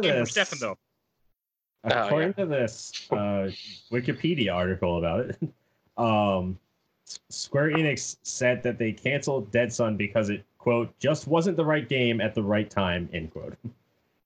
Right. Which is the most non-explanation I've ever heard. Why did you do this? Stupid. Nah, not right now. Go look up the footage from that game, because it actually looks like a game that was a little bit ahead of its time. Yeah, it looks phenomenal. Yeah. I remember seeing some video of it, and I was like, this just looks like better. This looks like Devil May Cry if it was made 2 years in the future. Yeah. Oh, there is one thing that I can't really talk about because I'm me. What did you guys think of the music and the sound effects in this game? Because my version of sound effects had Julian talking about how he loved Metrovania as a phrase. So that was, I gotta be honest, the first Legacy of Kain actually surpasses Soul Reaver in music. And maybe even sound effects. I'm sorry, can you not hear what you're doing? Because I'm this is just the music in the game. Oh man, I really like the music in Soul Reaver. As I was listening to that or watching that Let's Play, I was like, man, I had forgotten how much I like this music. Now I will say, sound effects wise, like, I thought it was interesting and very distracting that Raziel has these very noticeable footsteps. Like, he kind of pads on the ground, but it's a very loud sound effect considering like what else is going on. If I could turn the sound effects down in this game, I probably would have loved the sound design of it. But everything was so loud and over the top. Like, me just going, bah, like, that's the fucking wind. That's what the wind sounds like. It's like, it's just so a little bit. What I would do is I'd have the earphones out until a cutscene started and he started talking, then I plug it back in, listen to him, then I go back to listening to whatever I was listening to. I mean, I can't blame you for this game. Like, it's so hard. It's so much noise. It's so much noise going on. Mm-hmm. Maybe it's like Maybe it's like that thing where you lose one sense and another sense becomes strengthened. Like he loses his sense of taste, but Lost his his sense hearing of jaw. becomes way higher. I did not realize he didn't have a jaw till way too late in this game, and I was like, he has no jaw. I never knew he didn't have a jaw. It's in the original cutscene, like before he puts the scarf on, but then also like, you know, when he's inhaling souls, like you can, I mean, it's just like this open maw. So you can definitely see it if you rotate the camera. We didn't mention that, but when you kill monsters in this game, you absorb their soul because you're a soul reaver, and that's what heals you. And you also lose health constantly unless you're at full health after you unlock the soul reaver. Then you stay your full health. So we didn't mention that either, which just plays a big part in this game. Another nod to Blood Omen. Like again, like now realizing that like this wasn't originally a Legacy of Kain game. I'm now even more amazed at how much it is a sequel, because it, you know, just there's so much that carries over from the first game, and it's like if it wasn't originally intended that way, I'm floored. That is news to me, and I'm like, wow. I knew that since going in. Well, there are some weird, bizarre enemy types too. I think one of the enemies in this game is like a caveman with troll eyes, and like it has a hairy bald head. I don't even know what it is. I don't even know what you're talking about. I think it's not the Zephanim or the Rosalim. You did remind me of something I did want to mention. Oh, you're talking about the things in the spiritual realm. Yeah. They run around after you kill them, and then until you suck them in, they're like, "Help me!" And then you suck them in. Yeah, they're weird. Kind, sir. I thought those were those human spirits? I didn't know what was going on with that. I have no idea. They're just that's weird character design. This is a question more for Julian. I had found by accident there's a human fortress in this game that I found out you actually don't need to even go to. Did you ever go to it when you played this game back in the day? I don't remember. I'd have to take a look at it, but that's pretty interesting because now knowing that it wasn't intended to be a Kain game originally, it does kind of explain to me, because I think at the time I just thought, oh well, it's been like 1,500 years since the last game, so that's why the world looks so different. But there's not a lot of actual locations from the first game that show up. I think you do get to go to the pillars at some point. You go to the pillars, and which I didn't do this, you actually go to New Raptor's lair from the first game too. It's somewhere in here. I never found it. Those are the guys with the flamethrowers. Yep.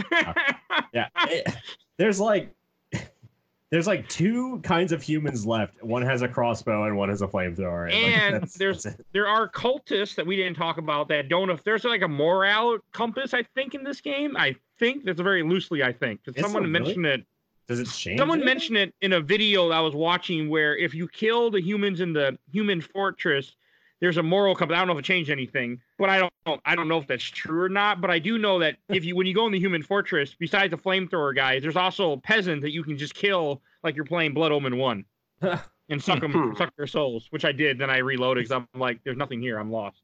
Help me, kind sir. It'd be great if there's a very specific order of things you have to do with the morality compass to get the full ending of the game. It's just no one's found it. It's called a PS2. Like 50 years in the future, and people will just some random kid in a basement will be like, "Oh my god, I beat the game and I got an ending." All right. Do you have any last things you guys want to say about this game before we? We'll still talk about it, but I want to move on. You guys ready to move on to questions and comments, memories? Yeah. All right. I was surprised how many people commented about this game. So a couple I'm going to read a couple memories real quick, then I'll have a question I'm going to ask. First from Anthony Wayne, he said, "First game me and my dad ever beat together." I really like reading stuff like that when people, because God, I can't even remember the first game me and my dad beat together. Maybe Turtles in Time, but that's another. Good game. Nice. Another one from Mike Otison. Love the writing in this series. The first one is pretty straightforward, but the next two go all wibbly wobbly, timey-wimey. Yeah, it's awesome. That they do. That was great.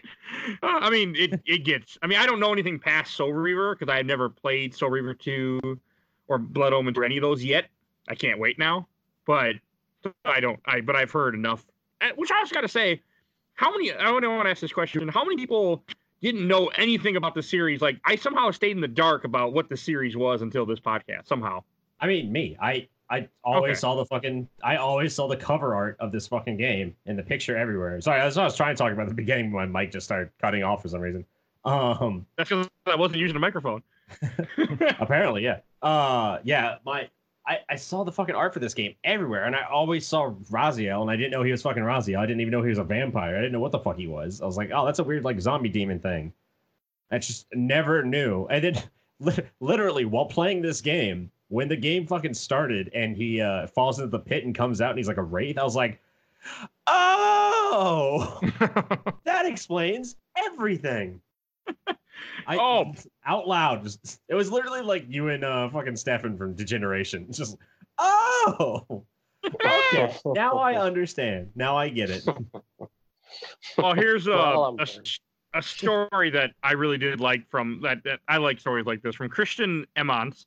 He said, when I was a kid, I had a demo of this on another game, maybe Tomb Raider. I played it over and over and loved it. I finally got the actual game somewhere, somehow, started playing. After about 20 minutes in, my grandfather walked by and saw the game case. He said I shouldn't be playing games where people are reaving souls and made me throw it out.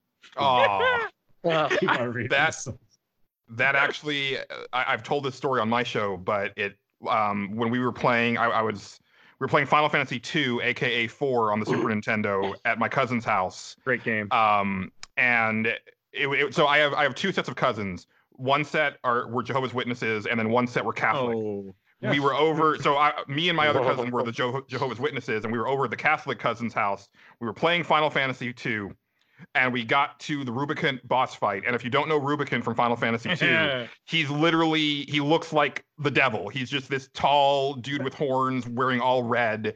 That is when my Catholic aunt walked in on us playing the game and said we shouldn't be playing that game, and then also told my Jehovah's Witness aunt, and then Final Fantasy was banned from both households for years. Wow.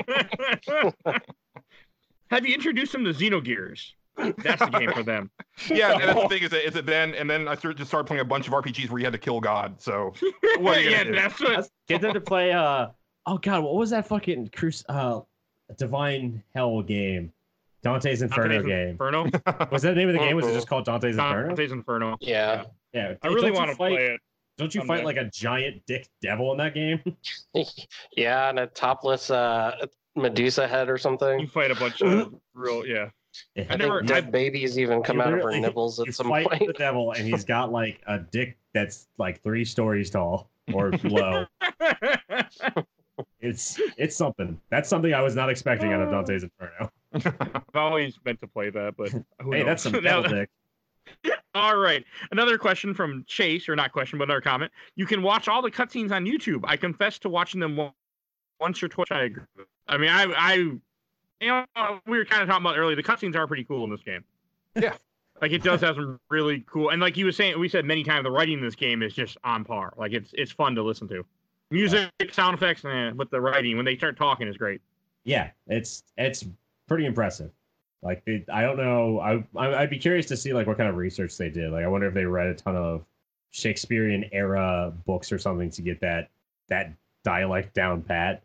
Because I mean, there's a lot of fucking dialogue in these games. Well, and it's like I had mentioned in the last game, like the voice actors that they are using are stage actors. With the exception, well, no, I think he might be too, but I didn't mention that Raziel is voiced by Michael Bell, who, like for me, like his claim to fame is that he played Prowl in the original Transformers cartoon, and he's also in like the Smurfs. He was in like a bunch of 80s cartoons. You call that a claim to fame, you say? Oh yeah. I mean, Transformers, man, that's like my shit. Like that was my childhood thing. But he not mine. But I think he did go on to do like a lot of stage work after he did like his cartoon thing. So again, I mentioned this last time, but like if you look at on YouTube, like the readings for Soul Reaver 2, like they got all of the actors to record in the same room so they could play off of each other because they were all like stage actors. And so they, that's how they actually, there's a reason why the dialogue is the way it is. And it's because like these actors are actually acting together and not just reading off lines in a room, over and over and over again. They're actually performing scenes, and it definitely shows in the final product. Let's go. Well, I got a funny. Well, I actually really dislike Transformers for a really stupid reason. But there was a girl I was dating. It's a very long story, but not. I'll break. The girl I was dating, her boyfriend, then became her husband while we were still dating. Yeah, was in love with Transformers, and ever since then, I just do not like Transformers now. But that was one fucked up part of my life. That's fair. Well, I think you still win in that situation because he's got to go watch all the Transformers movies, and so really he's the one suffering. He liked the movies, if I remember correctly, but that's a long story. But also, yes.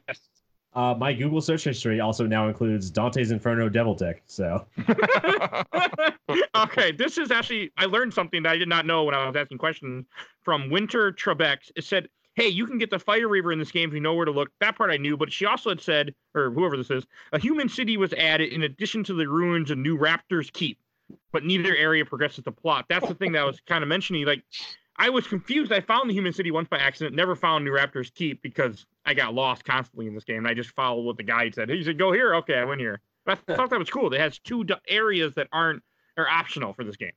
I wouldn't be surprised if they had intentions for those that they weren't able to actually utilize. Probably. They ran out of money. Like you said, I don't know if optional is the right word. Yeah. It's sort of like when you hear about Shadow of the Colossus, and there's like a couple entire areas that are rendered that you can't get to because they just never were able to use them for anything, but they're still in the game. So if you can like get into the code and break the boundaries of the game, you can see them, but there's no purpose to them because they just are basically unfinished areas. Yeah. They might have the optional item, like there's a stone glyph and some other stuff that I never cared yet, that the guy was like, well, go here. And I'm like, that's nice. I want to go here and finish the game. But I barely beat this game in time. I beat this game last night. And on Sundays, like when we record, I go straight to, I wake up, go to work, come home, record. So I was like, I got to beat this game or I'm not going to finish it for the show. Yeah. So that was, but I have a memory I want to read here from someone, from Laura. Said, I saw commercials for Soul Reaver 1 and really wanted it, but I was 14 and a freshman in high school at the time. A friend of mine was a big, impressive 18-year-old senior and said he'd burn me a copy but never got around to it. 2 years later, my boyfriend loaned me Blood Omen 1, and I fell in love, never knowing the connection. A few months later, a friend brought her PS1 to school, showed me this deep, mature, goth-as-fuck game. She hooked it up to our English teacher's borrowed TV and showed me the open during lunch. I was outraged. Who does this little shit Raziel think he was? Why did they have such a huge time skip? It was the beginning of my lifelong passion. I like that. It's so fucking confusing. That was from the Legacy Kain group that I'm part of. Which I didn't know existed until we played the first Blood Omen. Does a video game exist? There's probably a community for it somewhere online. And I'm probably part of it. Yeah. Because I join everything at this point. But that's not here nor there. I actually did have a lot of people that came to me when because I always post or comments in memory of some of the Facebook groups I'm part of, and a lot of people came to me and had a lot to say about this game. Like, a lot of people really like Soul Reaver, like even way more than Blood Omen 1. I think this, for a lot of people, was one of their games in the late 90s, early 2000s that everyone remembers. Somehow I completely missed it, but a lot of people recognize it. Yeah, I think for a lot of people, this is their introduction to the Legacy of Kain series. On this, I won't get this reference exactly, but I know what it is. But maybe Julian will find this more funny. From Justin Berger says, when that game came out, the only thought I had was Kain from WWF. So I don't. Different spelling, but yeah. Yeah. Can we get Kain to play Kain in the Legacy of Kain HD remaster? You can get Kain to play I See You in a stupid movie. But, Oh, that's the other guy. Oh, no, that is Kain. Kain versus... question. Were there two different actors that played Kain in WWF, or was it the same guy the whole time? If memory serves, I think that there were a couple times when they had another guy playing Kain, but I think that might have been part of an actual storyline in the show where there were like two Kains. But other than that, like as far as like a actual person like taking over for Glenn, whatever his name is, I don't think that ever actually happened. Glenn Jacobs. Yeah, he has been Kain the whole time. Yeah. Okay. That's a random question. I remember growing up during the Attitude Era when my friends were big into wrestling. I didn't care less about it, but I remember being absorbed around it. So, and I know you're a wrestling fan. If I listened to your show correctly, remember? Yeah. Okay. Yeah. Kain, so you guys know Kain the wrestler. Kain, he's a mayor in Tennessee. Yeah. Yeah. That's a thing. Yes, it is. All right, got one more thing I think I'm going to read. From Misha Argo. Said, overall, I liked it. The setting was really bleak, and I had not played the preceding Legacy of Kain game. Only one. The treatment of vampire lore and powers was an interesting mechanic, as you had to defeat bosses to gain their abilities to progress through the Nothgoth landscape. Welcome to Zelda. That's what I got to say. But I ended up growing on that whole aspect of having to get different things, and I like that they did it in this game. I like it in any game, but I'm a gamer, so. Yeah, I like that. Yeah, I like that mechanic. I like that like level of evolution to your character and everything. I didn't hate this. I just really want wings. Okay, I want him to actually have his real wings and be able to fly, and I'd be happy. I want, whenever you have the wings, I want it to not be in an area where the wind sound effect is cranked up to fucking 211. Just the entire fucking time. Can't hear myself think because I can fly here. Great. Well, like they do, like we mentioned, but they do have areas in this game that blow wind up a pipe that he's been referencing and arguing about that lift you up to higher places because, you know. No, it's just anywhere where I don't know, maybe it was just like my copy, but anywhere I was like in that had wind, it just occasionally, it was just fucking insanely loud. It sounded like I was in a fucking like hurricane all of a sudden. Hey, you're just bringing back memories for yourself, huh? I get it. I can glide. Just tell me I can glide. All right. Are you guys ready to go to Shelf or Box? Emblem on something. Should we go to Shelf or Box? Sure. Yes. Do it. Okay. Stefan's like, get me out of here. Stefan, why don't you go first? Yeah. So sorry. This whole time I've been cutting off my mic because I don't know why, but I'm just coughing up a storm over here, so I really haven't talked. I've been doing it I'm doing the same exact thing, so don't worry. Sorry. That was not so I don't know if I'm getting sick or something, but I just want to apologize to everyone. Yeah, it's the T virus. It's always the T virus. How it begins. Itchy, tasty. So yeah, I'm gonna keep mine really short. It was a fun game. It did a lot of things that on the PS1 that I didn't think were possible, and that's accurate. And I kind of wish I could have seen that ending to see how bad it was. It sounds bad. YouTube exists. Yeah, but this isn't 1999 anymore. I don't have to come over to your house and beat the game to show you the end scene. I gotta party like it's 1999. I hate that song. I hate Prince, and I live in the Twin Cities. I do not like Prince. Keep going. God damn it! Hold on, no, we're gonna talk about this. Let's Stefan finish. We'll talk about it after. Let's Stefan finish. I'll bring it up at the end. I'm leaving the show. I don't really know what else to say. I didn't finish the game. I really enjoyed the boss designs. Just the way they look all fleshy and mangled and like put together in odd ways. And for some reason, one of them is shooting out babies to be burned. Yeah. All that stuff is kind of neat. And I like the Legacy of Kain series in general. So yeah, I'll put it on my shelf, but I kind of feel like I shouldn't be putting it anywhere because I really didn't finish it, and I don't have a full observation of it, but it feels like it should go on my shelf. So that's it. Now I'm gonna go cough. Okay. How about you, Julian?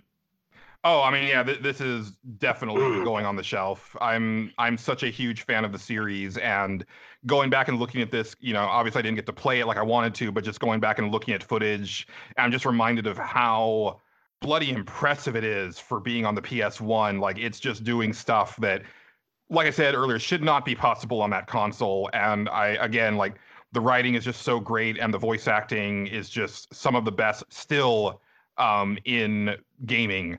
It's a big favorite of mine, and I'm surprised. Well, actually, I'm not surprised. I was going to say I was surprised I didn't already own it, but my PlayStation 1 collection is relatively small. just because I bought all of those games as they were coming out and then traded them in as soon as I was done with them. So it's only been in recent years that I've been like kind of building a collection and going back to stuff that, you know, I enjoyed and wanted to just like have on the shelf, just even if I'm not going to play them, just to be like, yeah, this is a game that is really important to me, and that's where it's going to go. Okay, I'll go next. The first hour of this game, I was swearing at this game, calling this game a piece of shit. It wasn't the game, it was me. I didn't know how to play. Like, apparently I don't know how to plug a microphone in after recording 40-some odd podcast episodes. But hey, after a while, though, I really got into this game, especially by the first boss fight. I was just loving this game, even though this is not really my style of game. I'm not good at 3D platformers, as Banjo-Kazooie.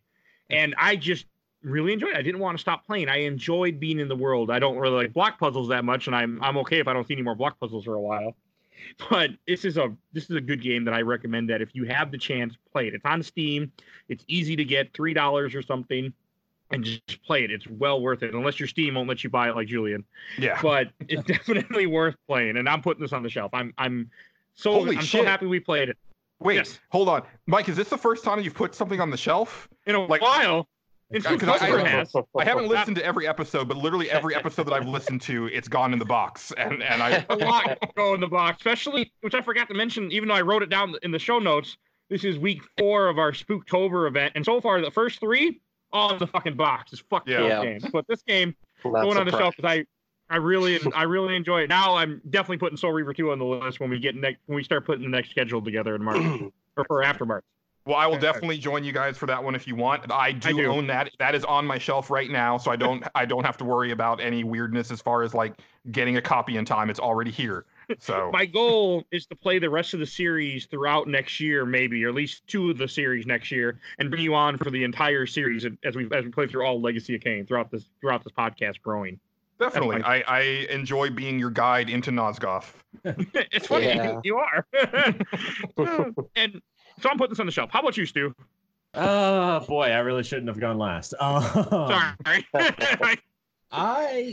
I'm gonna put this in my box. Yeah, I enjoyed playing this game. For the most part, like I think. See, this is gonna be difficult because this is gonna be me basically saying that I like a bunch of different aspects of this game and then still putting it in the box. I really like. First of all, there's an underwater section that isn't total ass, which is impressive in its own way. Especially for 1999, that is incredibly impressive. The boss designs are great; they're phenomenal, and I would love to see what they would look like today if they came out. Even if just somebody does like art of what they would look like, I think it'd be cool to see. I like that the bosses are all beaten with like alternate means. Like you're not just punching any boss to death. It's like, oh, you got to pull the spears out of the sky, you got to break windows, and they kind of set that up. Yeah, but they kind of said, I mean, even the Zelda bosses, it's like, okay, like get the eye out and then beat the shit out of the eye with your sword. Yeah, But this is like, you gotta open up all the fucking windows and burn him to death, because of course you do, because he's a vampire. Like, it makes sense within the lore. It makes sense mechanically to break up just the like constant beating up enemies. This game has like a really unique art style that I appreciate. It's not my favorite, but I like it. I know a lot of effort went into it, and that is very impressive. The sound is pretty bad work. The sound design is pretty god awful. Man, I'm wondering if that was a thing with your copy though, because I definitely didn't notice anything like that when I was watching that long play, and I definitely don't remember anything like that, from back in the day. And I'm wondering if maybe it was just like a glitch or something going on. Yeah. Are there scratches on your copy? No, it was just like the wind was really loud, and I'm exaggerating a little bit. It wasn't like deafening, but it was very annoying. He was very upset because I was, because the music is like very like orchestral and gothic, and I thought that was kind of cool. And then it was just like the sound effects are so fucking loud that it's hard to hear the music, and I like hearing the music. Play the fucking music. I'm okay with that. They don't need to play any music. Well, you don't listen to the game anyway, Mike. No, I don't. Yeah. I appreciate this game. I appreciate every aspect of this game pretty much. I mean, the writing and the dialogue is fantastic.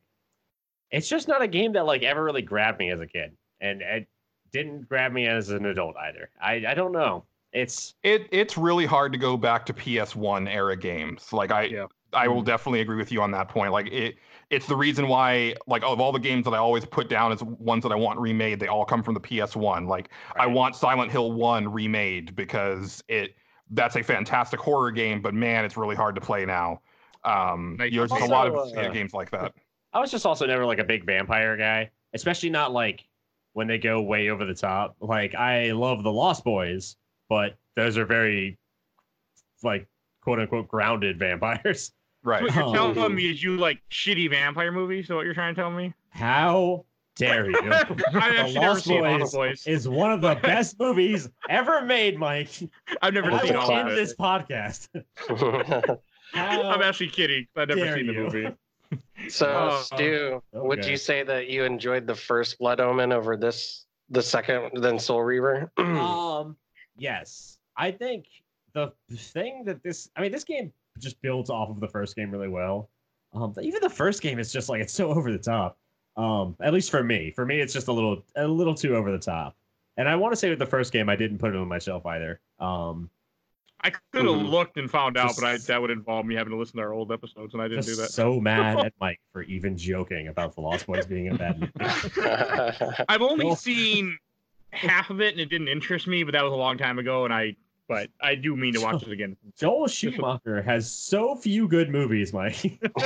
That's true. But hey, I will say this, if we're talking about vampires, this is I will say the first Twilight is a good movie. So, how dare you? Okay, yeah, that's a hill that you can die on. You can definitely tell which of the fucking podcasters here have taste and which of us don't. So, actually, like first Twilight, New Moon, and Eclipse, I think are good movies. How many Frog Brothers were in the Twilight movies? Just like yeah, because Frog Boys had two. So fucking read and weep. I really appreciate this game. I really wish I liked it. It didn't grab me. I think if this game came out with a modern re-release, I'd play it and I might enjoy it, but not this one. No. Like just to kind of move forward, I can see you probably enjoying Soul Reaver 2 more, or definitely Legacy of Kain Defiance, which might actually be the best in the series, just from a playability standpoint. I want to play that now. So bad. Look, I think it just comes down to, some people like Blade and some people like Blade 2. All three Blades are amazing. So, well, Blade Trinity was certainly a movie. It's a good movie. It does have pre-Deadpool Ryan Reynolds being Deadpool in it, which it's worth watching for that. And speaking of hills I'll die on, I also will die on another hill, which we haven't mentioned in this podcast yet. It has nothing to do with this, but You're going to turn anyway. all of our viewers against us. Devil May Cry 2 is one of my favorite Devil May Cry games. Okay, God, we're done. I'm taking my mic off. It's been fun. I don't need a plug. Is there anything else you want to get to, Mike? Do you support the rise of Hitler? Oh, God. I think we should kill all puppies and kittens. In all fact, I love every Devil May Cry game. I think they're all amazing. So that's part of the joke. Favorite Star Wars Phantom Menace? Mike, but that's a good movie. My dick just fell off. Jesus Christ. All right. I think it's time we should introduce what we're playing next week. Everyone fucking hates us. Everyone hates me. It's not you guys. This is a podcast full of some hot takes. We're encouraging this behavior. I have a lot of hot takes. I just been saving them. So, Stu, do you want to introduce what game you picked out for us next week that we're gonna be talking about? You don't remember, do you? I think I do, but I don't want to get it wrong because it's on the list. Yeah, it's on the outline. Okay. Yeah, I didn't want to say the one that we're keeping kind of quiet. We're probably gonna mention it soon because even though we do edit these, and I guess you can cut it out. But we are playing next week. We are playing Penumbra. Overture, yes. It was the spiritual prequel to the the Amnesia games, I should say, are the spiritual successor to the Penumbra games. Yeah, and that's not the first big Windows horror games. I'm not looking forward to listening. No, you're gonna fucking hate it. Oh, I know. I played the first 5 minutes of it. I'm like, I hate you, Stu. So we'll see what I have to say next week. But I think Helena's going to be on that episode, right? Yes, Helena's joining us, and Adam, her boyfriend, is joining us because Nice. Stefan was not able to get this run on his PC, so I don't think he'll be joining next week. Yeah, this is a difficult. Unfortunately. So, because it's but he'll be back for our big Halloween episode that we're doing right before Halloween. Yeah, are we going that to announce that next episode week? is going to be amazing. We're going to announce it next week because I Okay. need to promote it for a week, so I'm going to mention it. Well, I'm excited about Penumbra though, because I haven't played those games in a long time, and they're very spooky. I didn't get far, and I'm already like, All right. First, I do want, before I get to the couple plug, one thing I do want to say, this is your first episode. Normally, I do connect the microphone in the beginning of the episode, so this normally doesn't happen. So if you're still here somehow, thank you. We usually do a better job. I'm also sick, and my brain wasn't thinking very. I was out of town all weekend. I just got back today. I didn't test my mic. That's on me. Normally, we're better than this. But also, Julian, do you want to give a quick shout out to your awesome podcast? Yeah. So my podcast is Nerds Without Pants. No pants. Just recently, like our most recent episode, we were talking about our favorite video game edgelords. That's episode 162, which is a lot of fun. But more pertinent to this discussion, our next episode, 163, is our annual Halloween Havoc episode. And I'm really excited about this one. My co-host Justin, who was on an episode of Games My Mom Found, he is also a huge coward, Mike. So what we're going to be doing for our main topic of our Halloween episode is a horror intervention for him, where me and Rob, who is actually one of the co-founders of the show, who hasn't been on since episode 17, are going to get together with our listeners and suggest scary movies and games that Justin may be able to handle. And so that should be a lot of fun. And also, stepping into the steel cage that episode is Soul Reaver versus Medieval. So if you want to hear me talk a little bit more about Soul Reaver and if it stacks up to Medieval, definitely check that one out. The great thing about Video Game Cage Match is that we pick the winners based on the most arbitrary shit you can possibly imagine. And it's a lot of fun. And it's even more fun when people don't even know the games we're talking about. Like last episode we did Mystical Ninja on N64 versus Brave Fencer Musashi, and I think 80% of the listeners had never played either game, and it was glorious. Well, tell James to go watch that. Tell James to go watch that classic movie, Lost Boys. Yeah, everyone, go watch Lost Boys. Yeah, and can I just make a request for Games My Mom Found? Sure, of course. Can you guys please play like either Parappa the Rapper or Bust a Groove or Guitar Man, just so that, because I want to hear Mike's brain explode when he has to listen to the music in a game in order to play it. We've talked about Parappa the Rapper, and I've never played it other than 5 minutes at the video game museum thing at the Children's Museum when it was here, but I will try it. Or played a minute. It's I shouldn't say 5 minutes. We've talked about it, but I don't think it's still like playable. It is. Oh, it is? I have a copy of it if you want to play it, so I can get you a copy, let's say. It's difficult to play on a modern TV because of the input lag. I won't be playing it on a modern TV, so I've heard playing on a screen. I've heard there's technical glitches that make that game very hard to play nowadays. So Get Your Through, man, I've heard a lot of good things about, but I don't have a working PS2 at the moment. I make a recommendation for a game that's a scary game that's not that scary. Yes, absolutely. I'll pass it along to Justin. Alien Isolation. Fucking Christ. I'm kidding. That game is terrible. That game freaks terribly me scary. out. I was gonna say Halo 1 because it has the flood sections of the game, which are very spooky, but they're not overtly scary. Oh yeah, and Justin, he actually is a Halo fan. He's played through those, and so that's going to be part of the fun, is trying to get to the bottom of just what is it that he's so scared of. Like, just for context, like, he stopped playing Batman Arkham Knight because of the Joker jump scares. Oh wow! See, originally I was gonna say BioShock because that game stops being scary after a while, but if he can't handle Arkham, he can't handle BioShock. Oh yeah, because I think he has played BioShock, so it's going to be an interesting thing getting to the bottom of his fears. One game that he should play that he'd have to play, get other means to get a hold of, is an old arcade game called Night Slashers. It's a beat 'em up where you fight vampires and zombies and stuff. Wow, that's one I don't know. I didn't know about it until I was Googling stuff, and it's really, it's really awesome. If you like Final Fight games like that, it's just an arcade beat 'em up, but you fight like monsters. It's really interesting. So I can get you ways to get a hold of it, but not on this. But there are ways to find it. It's Oh yeah, I'm looking at this now. I have never seen this game. That's amazing. It's really cool. I played it on my phone last year. I looked up the games I beat last year, October, and that's where I found it. So, yeah, definitely, I'd recommend that for Justin. So, because it's not scary, but it gives you that whole theme of Halloween and scary without actually being scary, especially in a case where you hit a button to add a coin to your game, so it doesn't matter.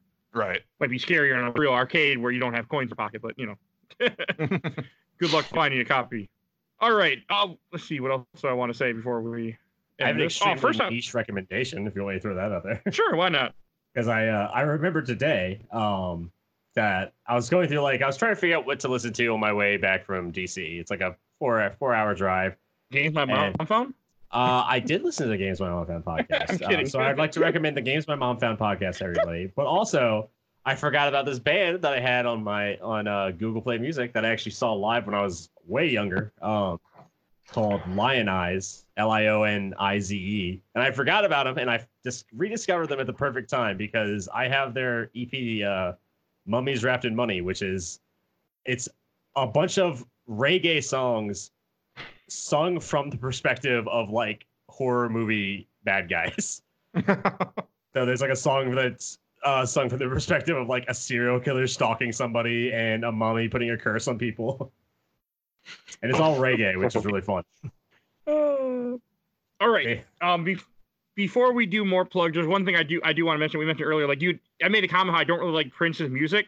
There's a reason behind that. It had nothing to do with his music. Prince stole your girlfriend. I used to work with this guy who was complete, utter asshole. Not going to say what job. But I worked with him, and he loved Prince, and he would just play Prince's music. And ever since then, I'm like, fuck Prince, fuck this guy. And people who... So that's partly where that came from, and partly... That's a bad reason, Mike. Listen to Prince. I also had never been into his music, but that made me not like his music even more. Even though I think he's a very talented artist, but it's never been for me. But I'm also the guy who listened to Taylor Swift and could sing a Taylor Swift song word for word right now on the show. Not going to, but I could. So my taste in music might be questionable. Prince was like the Mozart of our time, Mike. You're missing out. I like how I don't like Prince, but I like Taylor Swift. Fucking Christ. Prince this is an episode of Hot Takes. Man. I also like Nickelback a lot too, and I've seen Nickelback concerts. Does that count? Okay, we need to end the podcast. I'm not going to be able to promote this episode when it comes out, Mike. I'm just. Prince and David Bowie, two people from our time that have changed music forever. I do like some of David Bowie's songs, like Ziggy Stardust, because guitar guy. But all right. I like Nickelback and Taylor Swift. If you don't hate me, if you don't hate me after listening to the end of this episode, you can find plenty more episodes where I don't have a bunch of hot takes on Games My Mom Found, wherever you get your podcast. I also want to give a quick shout out to the podcast I'd mentioned earlier. That will have a link in the show notes, along with Nerds Without Pants, is Driving with Us podcast, where they talk about not video games, but humorous stories of idiot people driving around the city, around many cities. And they have people write in, which I actually wrote in or recorded in. And also, our awesome intro and outro came courtesy of Bulby, a.k.a. Mike Stoney, from his EP, Bite the Bullet. The song is Cool Kid Squad. Wow. Okay. Can't wait for him to stop letting us use his music after he finds out about your Prince. I don't think he listens to the show, so I think we're okay. And also, please follow us on Facebook, Instagram, Twitter. I'm always usually posting images of the upcoming game. I want to thank you all for listening. Everyone have a wonderful night. Thank you. Everybody. And watch Lost Boys.